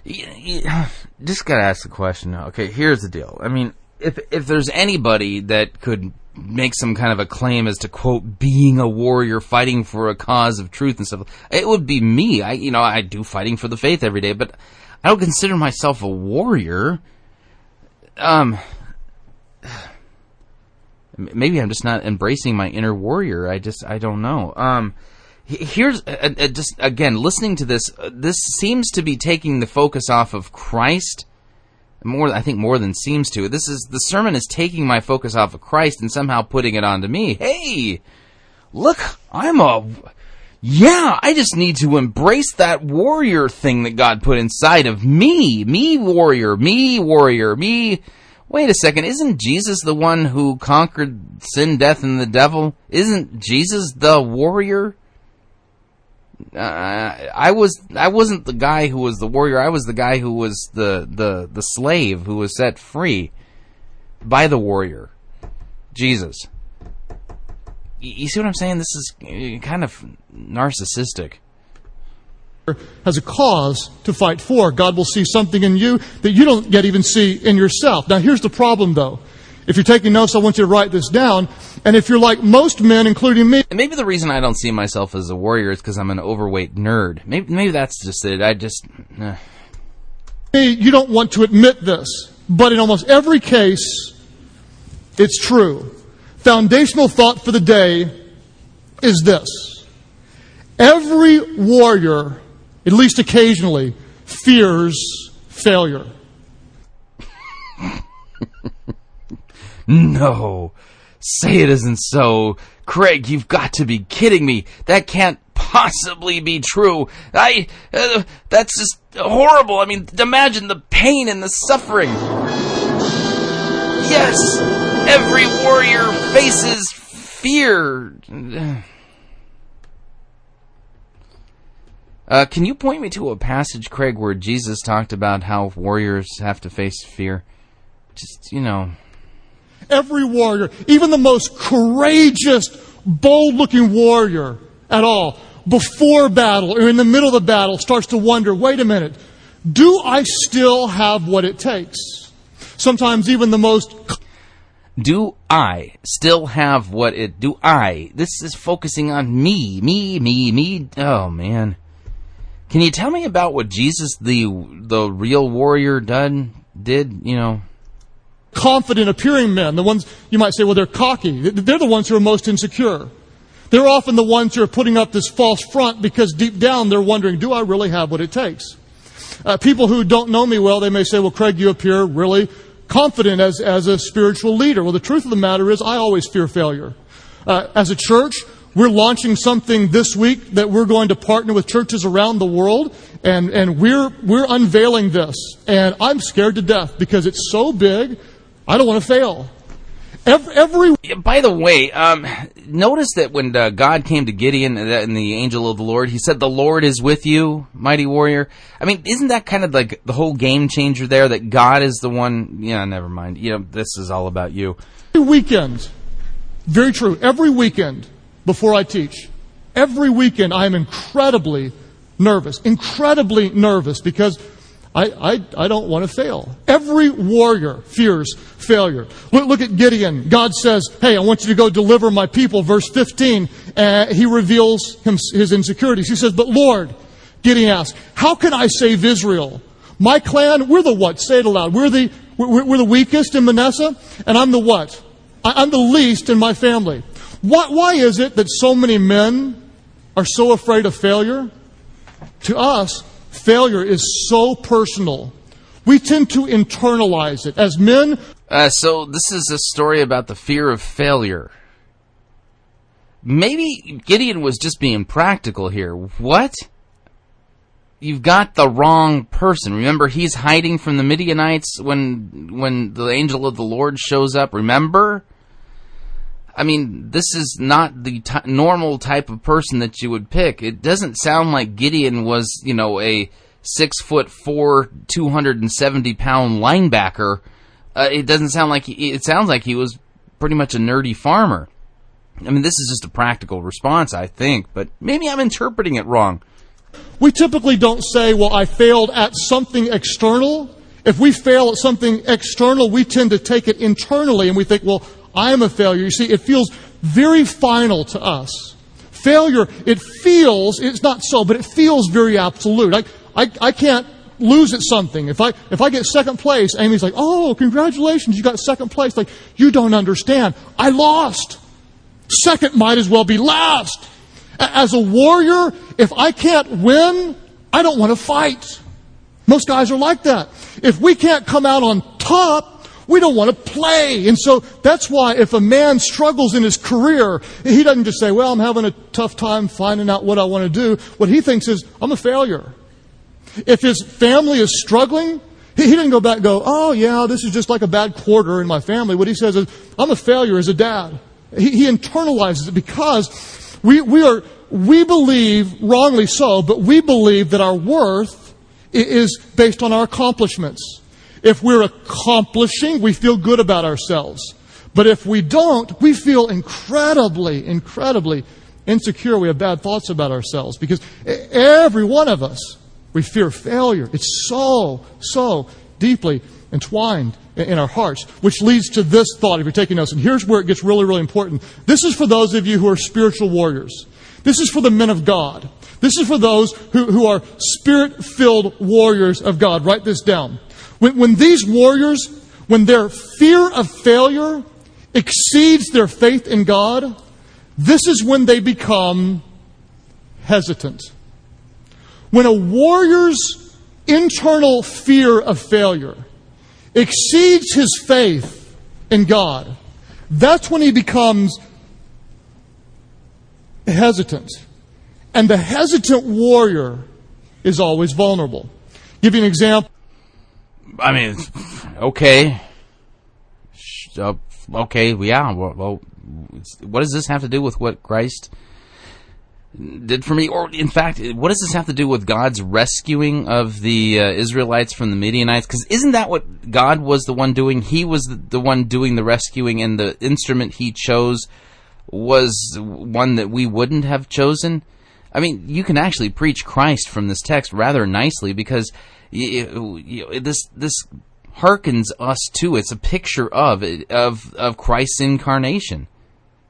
In Scripture, it says that he wasn't lovely or handsome that we would pick him, or that's Roseborough's twisted paraphrase there. But you get what I'm saying here. Our God is the one who was nursing at the breast of a lowly handmaiden from Nazareth in a manger. Our God was the one who was naked, dead, and bleeding on a cross hung between two criminals. Here we've got God deciding he's going to save Israel from Midian, and he's going to do it through a lowly and despised, nerdy little guy who is from the lowest clan of the clans of the lowest. You see what I'm saying here? I mean, there's some real gospel in there, and God's the one doing the rescuing. He's just chosen a very interesting instrument for it. In the New Testament, one time Peter was in a boat with 11 other disciples, and he saw Jesus walking up, and Jesus was on water, and Peter's like, dude, that's cool. That's cool. Can I do that? Jesus, can I come out to you? And Jesus basically said... That's how you read that passage? So when the disciples saw Jesus walking by, they thought they saw a ghost, and Jesus said, don't fear, it's me. And Peter said, Lord, let me come out to you. He was saying, that's cool. You want to try? Try. And so Peter jumps out of the boat, and the guy is walking on water. Amazing. Looking at Jesus, he's on water. Then what happened? He looked away. And when he looked away, Scripture says he saw the wind and the waves. And when he took his eye off Jesus and he looked away, that's when he started to sink. Because his fear of failure exceeded his faith in Jesus. His fear of failure. Fear of failure. That is the first time I've ever heard any pastor anywhere preaching on that text say that Peter had a fear of failure. I think he was just afraid. I mean, look at all the waves and the wind and I'm gonna die. Fear of failure? And that's when he started to sink. Gentlemen, may I say to some of you very respectfully that in some area of your life, you've taken your eye off Christ. And you're looking... You think? Oh, man. Men, may I tell you very respectfully that in some area of your life, I don't know what that it could be your finances, it could be your marriage, it could be your parenting, it could be your career. You've taken your eyes off Christ. Really? We all sin by nature, dude. There isn't an area of my life that isn't impacted by my sin. That's kind of a weird way of compartmentalizing sin. That's okay, I'm a warrior in this compartment of my life, but over here I've taken my eyes off of Jesus, and I have a fear of failure. Looking at your own abilities, and you're saying, I may not have what it takes. And the truth is, you without Him, you don't. And so your insecurities and your fear of failure is exceeding your faith in Christ, and you become hesitant. And that's why in some area of your life, perhaps, you're sinking. I don't know how it plays out. I know. Oh, man. Could it possibly be sin, dude? Craig, seriously. I mean, don't you think you're kind of treating the whole sin thing rather lightly and glibly? I mean, are you afraid to call it what it is? I know a lot of you. I know a lot of great young guys that want to be married one day, but you're hesitant. You want to be married, but you don't ask anybody out because you're scared to death that she's going to reject you. You've become hesitant, and your fear of failure is blocking your progress. I know a lot of guys that some of you, you're dating someone. This is a pep talk for those guys who were afraid to ask a girl out. Oh, man. I did not know that this was the problem that Christ died for on the cross. I just did not know that. Some of the most awesome women around, but you can't commit. Why? You're hesitant. You saw someone else divorce, and you're wondering, do I have what it takes? And so you just hesitate. You're a hesitant, passive warrior. Is this a sin? I'm serious. Do they need to repent of this? I know a lot of guys who they're Christian men. They love Jesus, but your family has almost no evidence of being spiritual at all. I mean, we go to church and let someone else do it, but there's no evidence of Christ during the week. And so you think, I'd like to lead spiritually, I really, really would, but if I try, I may not be very good at it, and then she may see that she really knows more than I do, and I can't afford a false start, so you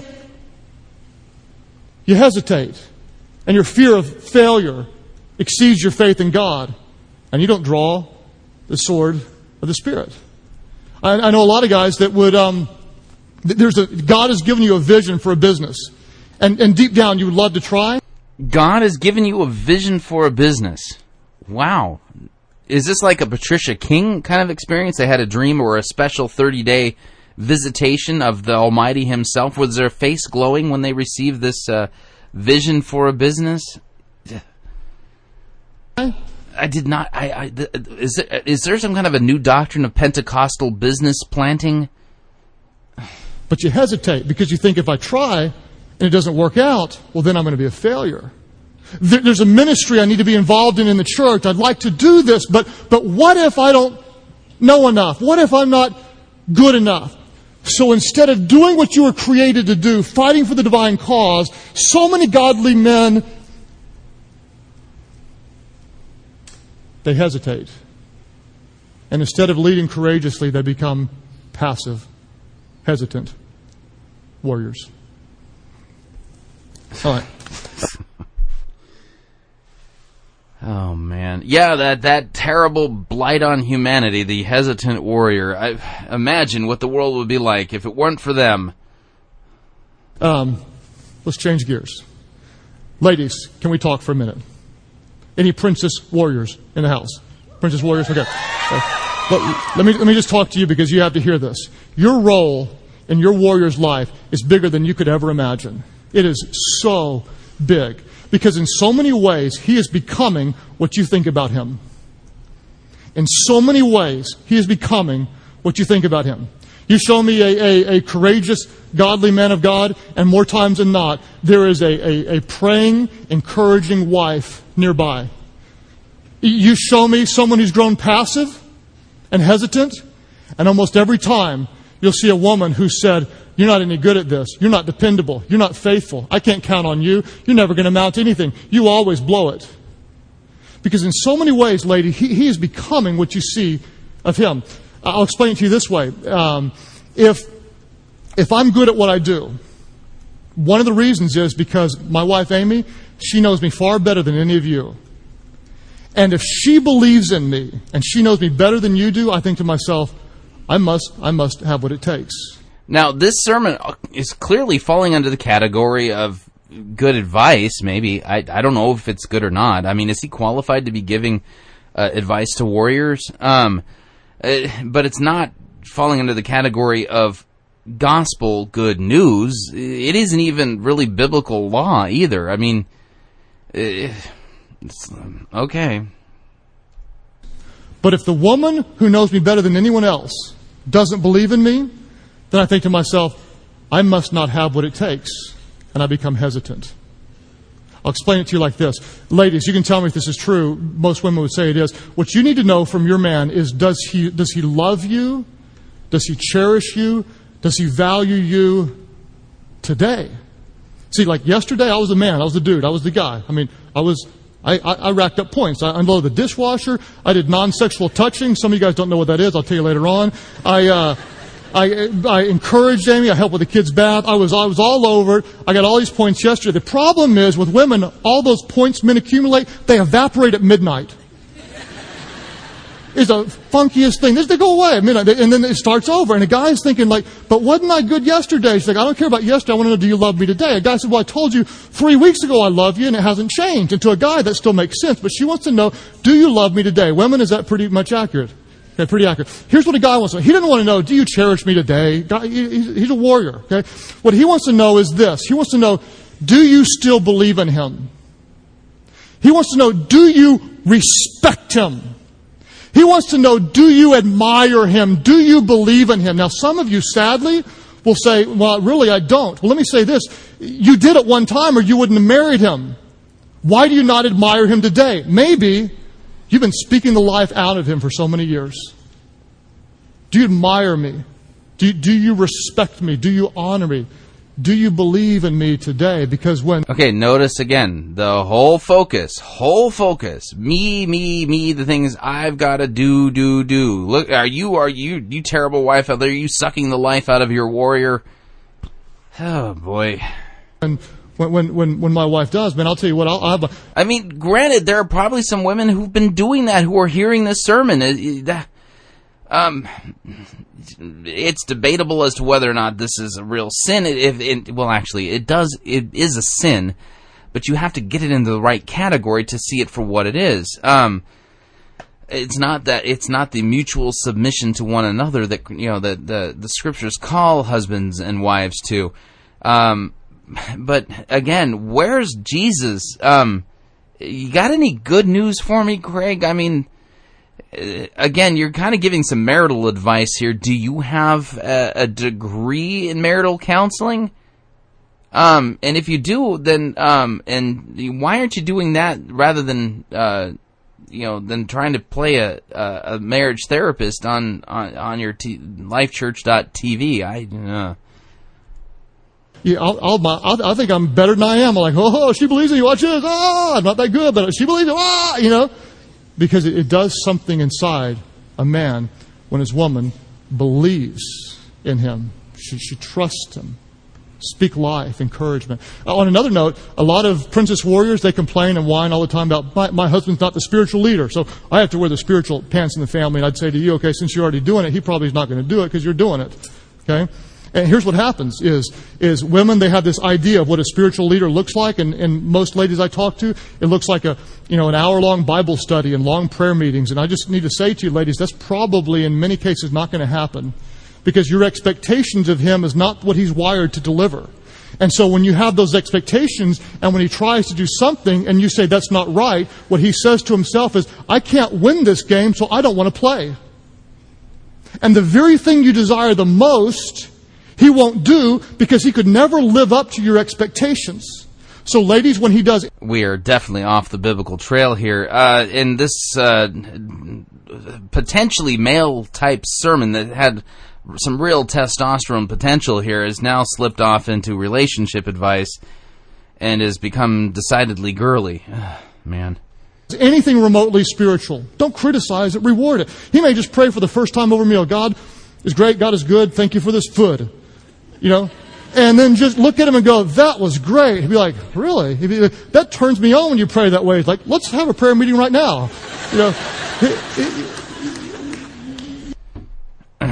Man. You just encourage him when he leads spiritually. And then, ladies, listen to this. When you let him become the man that God created him to be, he will exceed your greatest expectations of whatever you hoped that he could be, when you let him become the man that God created him. Will you let those women have their tithe money back if that doesn't happen? To be. Deep down, we're insecure. Every warrior fears failure. Write this down. Gentlemen, I want you to internalize this. I want you to embrace this and internalize it. Here's your main thought. The warrior, gentlemen, the warrior empowered by God, the warrior you have what it takes. God. You have what it takes. Where's the doctrine of sin? I have what it takes. I'm a wretched sinner. How could I possibly have what it takes? Fallen. Oh, man. Ugh. God has given you what it takes to do what he would call you to do. Gideon's freaked out. God speaks to him. Verse. Okay, now that's a decent point. God gives you the ability to do what it is he calls you to do. Granted.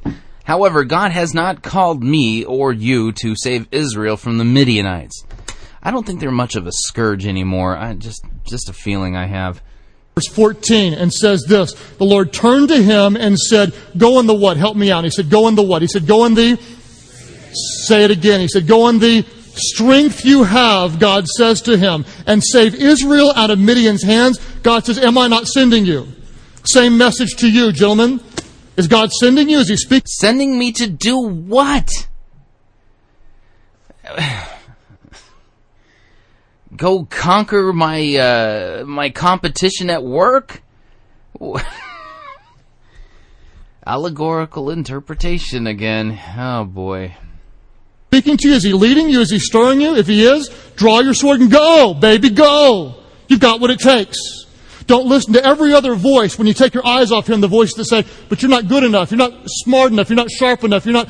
I'm good enough, I'm smart enough, and gosh darn, people like me. Craig, you're going to Stuart Smalley doctrine now? Fast enough, you're not a good enough leader. You say, no, shut up. I'm not listening to those thoughts of doubt. I'm listening to what he says about me, and he just told me to go in the strength that I have. Gentlemen, you have what it takes. If he calls you, believe it. Embrace it. Step in. If he calls you. Calls me to do what?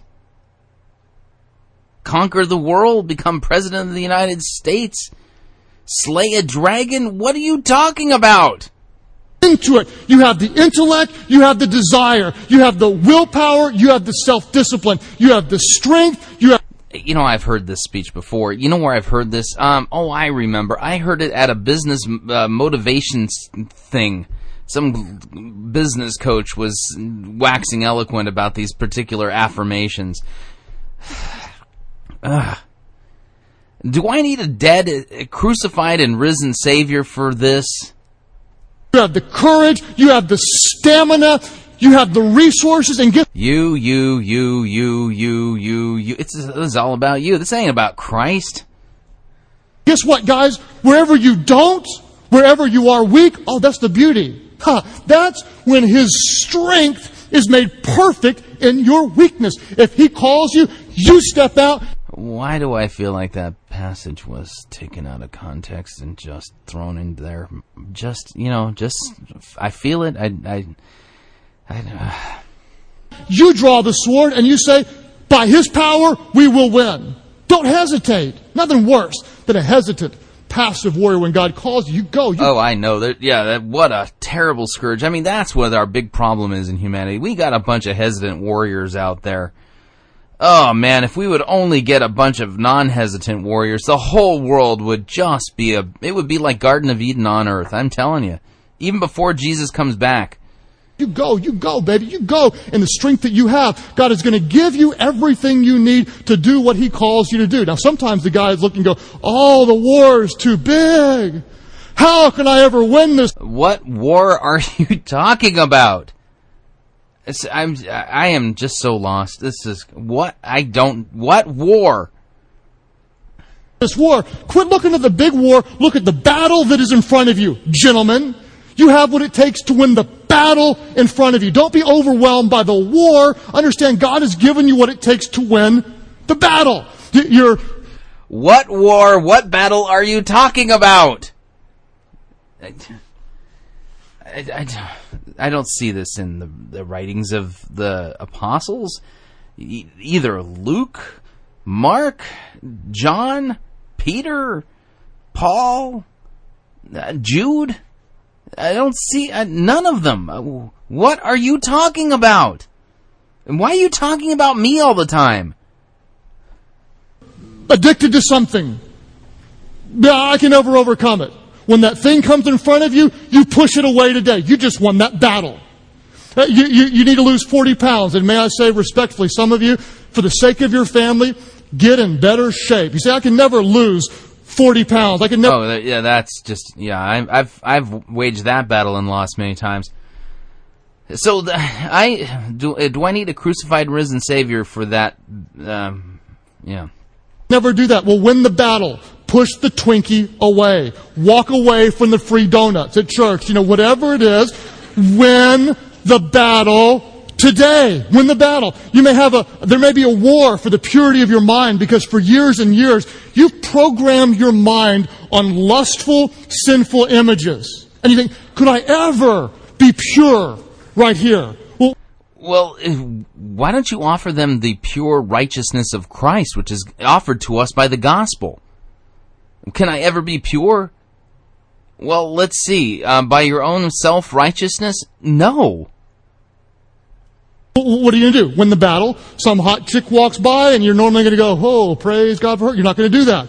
What you're going to do instead is you're going to look away and you're going to win that battle. And tonight, when your girlfriend wants to do what you've been doing that you know you shouldn't be doing, you're going to say, you know what? I love you enough and I love Jesus enough to tell you, good night. It's time to go home. This date's over.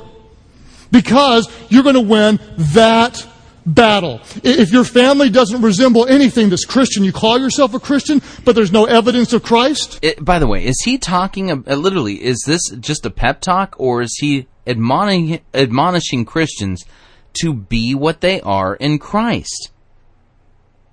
Set free from sin, set free from, do you understand what I'm saying? Or is this just pure works righteousness pep talk? Try harder, do better, win that battle, you can do it, go fight, win. Or is it in light of God's mercies, in light of the gospel and everything that Christ has done for us on the cross, offer yourselves as a living sacrifice? Is that what we're hearing, or we're hearing you just better get together, you gotta drop and give me 20, come on, you warrior, you don't be hesitant, and you gotta... This is not the law preached lawfully at all. In fact, it's rather exasperating. You're going to say to your wife, tonight, we're going to pray. And your prayer may just be, God, help us to be more Christian. And that may be it. You just won a battle. You may say, you know what? We're going to a life group this week. And gentlemen, you get on the phone, you make the phone call. You're going to a what? A life group? That's apparently what they call their small group. They call them life groups. Yeah, we're not going to have a Bible study. We're going to go to a life group. What do we do in your life group? We study tips and tricks and principles for having a better life. You go to the website, you set it up, you say this is the date, you lead, and you just won a battle. Your kid's going the wrong way, and you haven't stepped in, and you're just kind of sitting back, watching as your 14-year-old daughter's making bad decisions. You be the man, you step in, and you say, sweetheart, I love you too much to let you go this way. You win the battle. You win the battle. Gentlemen, you have what it takes. Look at what Scripture says. Don't believe me. Look at what Scripture says. I can't wait to hear what we're going to hear from the Bible here. I wonder if it's going to be taken out of context. You know, maybe I could flip a coin. Not sure. Let's see.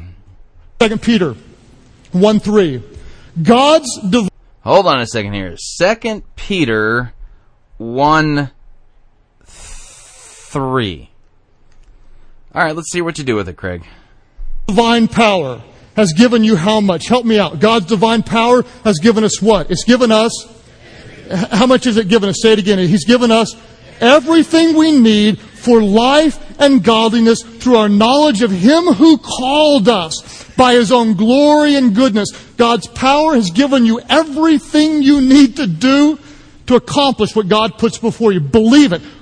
Okay, hang on a second here. Man, talking about missing the forest because of the tree. Hang on. 1 Peter chapter 1. All right. Okay. 2 Peter. Sorry. I hate when I do that. I'm looking at the verse going, hey, it doesn't say that. Hang on a second here. 1 Peter. Okay, 3 rules of biblical interpretation are context, context, and context. Now, let's pay close attention to the sanctification imperatives that are brought about as a result of the gospel indicatives. Listen carefully. Simon Peter, a servant and apostle of Jesus Christ, to those who have obtained a faith, that's a trust, of equal standing with ours by the righteousness of our God and Savior, Jesus Christ. So what do we hear there, right there at the very opening of 2 Peter? The gospel. Okay, now listen. May grace and peace be multiplied to you in the knowledge of God and of Jesus Christ our Lord. Okay, so what have we got here in verse 2? Again, the gospel. Okay.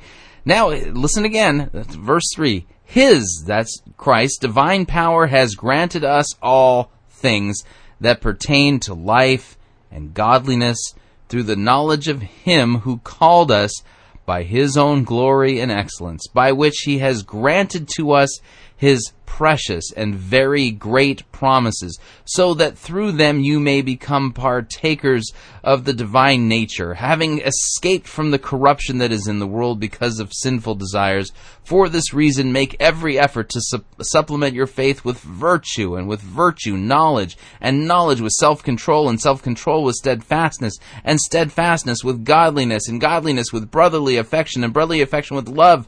For if these qualities are yours and are increasing, they keep you from being ineffective or unfruitful in the knowledge of our Lord Jesus Christ.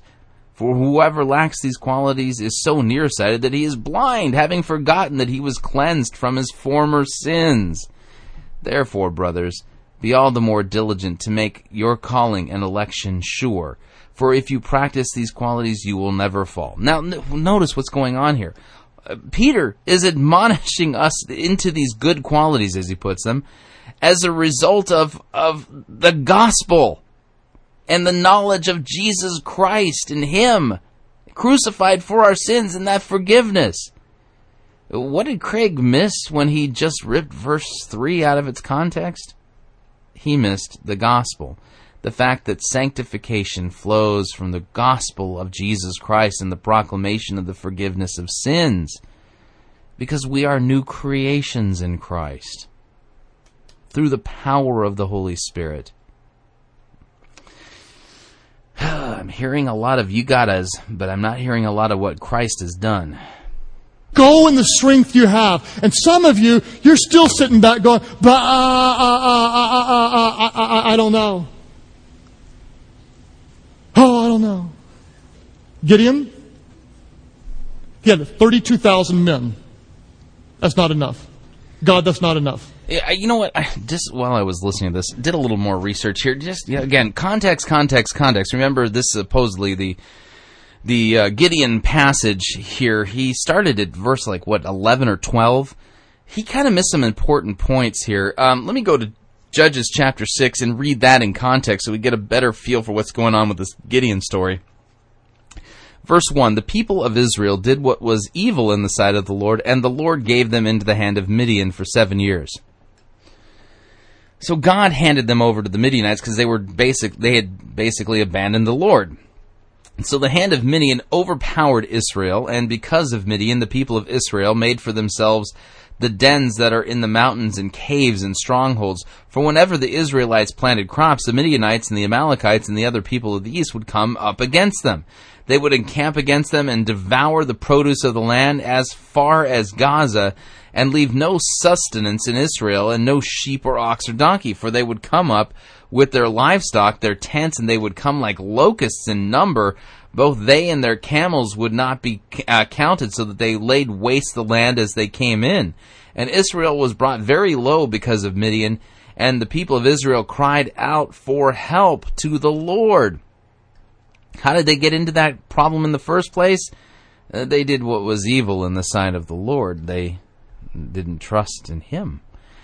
And when the people of Israel cried out to the Lord on account of the Midianites, the Lord sent a prophet to the people of Israel, and he said to them, "Thus says the Lord, the God of Israel, I led you up from Egypt and brought you out of the house of bondage, and I delivered you from the hand of the Egyptians and from the hand of all who oppressed you, and drove them out before you and gave you their land. And I said to you, I am the Lord your God. You shall not fear the gods of the Amorites in whose land you dwell, but you have not obeyed my voice." What did they do? They committed idolatry, and they got ensnared by the gods of the Amorites. So now we're up to verse 11. Now the angel of the Lord came and sat under the terebinth at Ophrah, which belonged to Joash the Abizarite, while his son Gideon was beating out the wheat in the winepress to hide it from the Midianites. And the angel of the Lord appeared to him and said to him, "The Lord is with you." That's kind of the important part there. "O mighty man of valor." Gideon said to him, "Please, sir, if the Lord is with us, why then has all this happened to us? And where are all his wonderful deeds that our fathers recounted to us, saying, did not the Lord bring us up from Egypt? But now the Lord has forsaken us and given us into the hand of Midian." And the Lord turned to him and said, "Go in this might of yours." Go in this might. Go in this might. It sounds like he's going in the might of the Lord that God has given him. Not in his own might, but in the might that God had given him. "Go in this might of yours, and save Israel from the hand of Midian. Do I not send you?" And he said to him, "Please, Lord, how can I save Israel? Behold, my clan is the weakest in Manasseh, and I am the least in my father's house." And the Lord said to him, "But I will be with you, and you shall strike the Midianites as one man." And he said to him, If now I have found favor in your eyes, then show me a sign, that is that you speak with me. Please do not depart from here until I come to you and bring out my present and set it before you." And he said, "I will stay until you return." So, okay, who is the one doing the rescuing again here? Oh, God is. And who was the one that put them under the oppression of the Midianites? Oh, it was God. Why? Because they abandoned God and worshipped the idols of the Amorites. All of that seems to be mysteriously missing from this particular sermon. What did God do? God took a bunch of them away. Then he only had 10,000 men. Oh, it's surely not enough. Then what God... Yeah, the story of Midian, so God, basically to make sure that Israel doesn't get the credit or take the credit themselves, he reduces the army down to like 300 of the most feral of the men of Israel. God do. Took it down to 300 men. Totally impossible, God. It'll never, ever, ever, ever, ever work. That's not enough. God said, no, that's exactly enough. And that's maybe where some of you are right now. You may feel like you're going backwards, and God's going to say, you know what, I'm going to take you down so low that all you've got left is me. And I'm enough. I'm all you need. Let me explain it this way. Write this down. Most warriors' greatest fear, what is it? Most warriors' greatest fear is what? Failure. But the problem is this fear, it leads to something far worse, and that's the warrior's greatest pain. What's the warrior's greatest pain? That's regret. The warrior's greatest pain is regret. Some of you, you're going to wake up one day and your greatest fear is going to lead to something much worse, and that's your greatest pain. And you're going to look back and go, how did I miss it? How did I blow it? You know, isn't this the theme of a bunch of movies? You know, I've seen this played out on movie theater screens in multiple different movies. That fear of that pain of regret for not. Again, do I need a crucified and risen Lord here? I mean, don't you understand? I mean, this is just a perfect example of how all of us by nature are under the control of Satan and sin, and God sends Christ to rescue us, to set us free from bondage. Yeah. So big. It was right there in front of me, and I was too big of a wuss to even try. My fear of failure exceeded my faith in God, and I became hesitant. And you're going to hurt for years because you didn't give it a shot, whatever it is. My oldest son, Sam, when he was a little kid, I put him on a scooter. It was a scooter it's one of those scooters for like 10-year-olds. You ride it like this.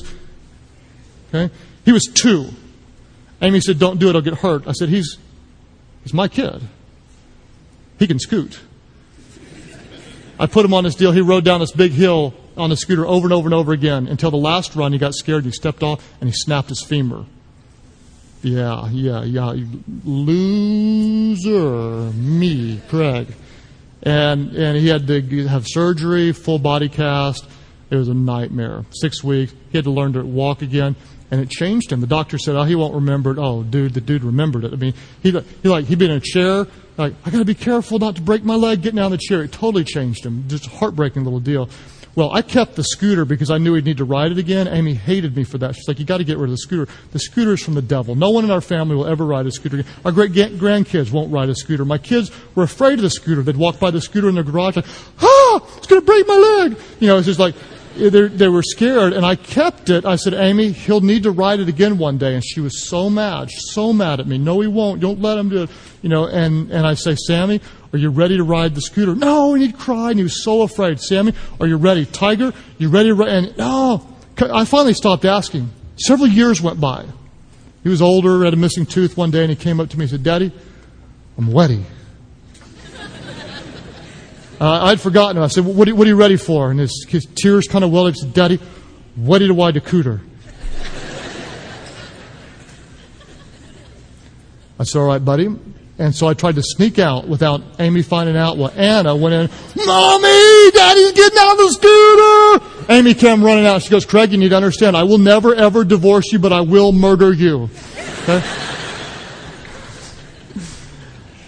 And she was mad. I said, go inside the house. This is something, if you can't watch it, this is something he needs to do. And Sam got on the top of the hill, and he stood there, and he started crying. He started shaking. And I said, buddy, you don't have to do this today. And he looked at me and said, no, Daddy, I have to do this. And I said, I understand. And this little boy, he got on this thing, and he rode down, tears streaming down his face. When he got down the bottom of the hill, he took the scooter and threw it on the ground, hands up in the air, high five and chest button. butt popping. We were burping noogies. I mean, we were cheering. We got on the phone, called Papa. Sam rode the scooter. Granddaddy Sam. And we're telling everybody. And he's like, I conquered the monster. I rode the scooter. And Amy just looked on and going, huh?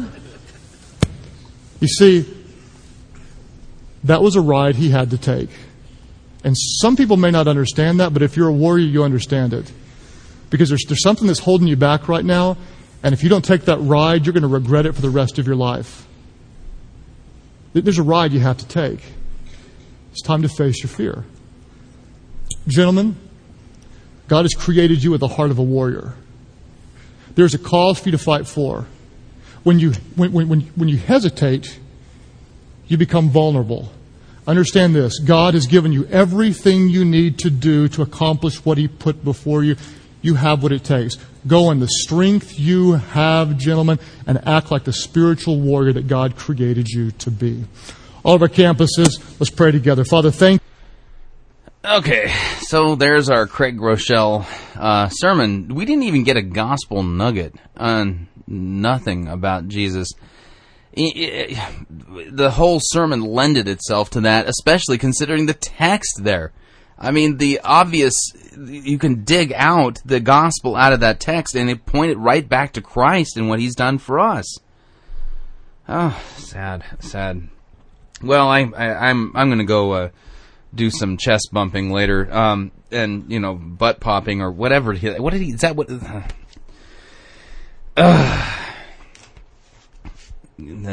Discouraging, disappointing. It was all about me, all the things I've got to do, and I don't even think he correctly handled that text there from Judges. Go in the strength you have. I think that's referring to the strength that God had given him, because the text itself. Yeah, I'll do a little bit of work on this. Come back to it maybe next week. All right, folks. The good news of the gospel is that, listen, you and I, we are in a very similar way to the oppression and the slavery that Israel experienced under the Midianites, because they had rejected God. We all by nature are sinful and have rejected God and worshipped our own idols, our own concoctions that what we think is spiritual or what is true. And as a result of it, God has placed us literally under the control of sin, death, and the devil. And we are by nature children of wrath. And in a very similar way to what we see happening in the liberation of Israel under Midian, them calling out to the Lord and God showing up, literally showing up to rescue them. God has showed up to rescue us, all of sinful humanity, in Jesus Christ. And He conquered sin, He conquered death, and He conquered the devil through His death and resurrection, through His vicarious death on the cross for your sins, and His resurrection for your justification. The good news of the gospel is that you no longer have to live under the bondage and slavery to sin, death, and the devil. Not at all. In fact, Christ has rescued you from that through what He has done for you on the cross. Therefore, repent and receive from Him the forgiveness of sins and be set free in Christ from all of this, because He is your great God and Savior. He is the warrior who wars and has defeated our foes for us and has liberated us and set us free. No better good news than that. It's tragic that Craig missed all of that. All right, well, we're rapidly approaching the end of another edition of Fighting for the Faith, and I need to remind you, Fighting for the Faith is listener-supported radio. Yeah, that's right. Would you partner with us and help us to continue to bring this program not only to you, but to bring it to other people? You can do so by visiting our website, fightingforthefaith.com, and clicking on one of our friendly yellow donate buttons, or you can make your gift payable to Fighting for the Faith and send it to Post Office Box 508, Fishers, Indiana, zip code 46038. Well, if you'd like to email me, you can. Talkback at fightingforthefaith.com, or look me up on Facebook or follow me on Twitter. My name there is Pirate Christian. Until next week, may God richly bless you in the grace and mercy won by Jesus Christ and His vicarious death on the cross for your sins. Amen. We'll catch you next week.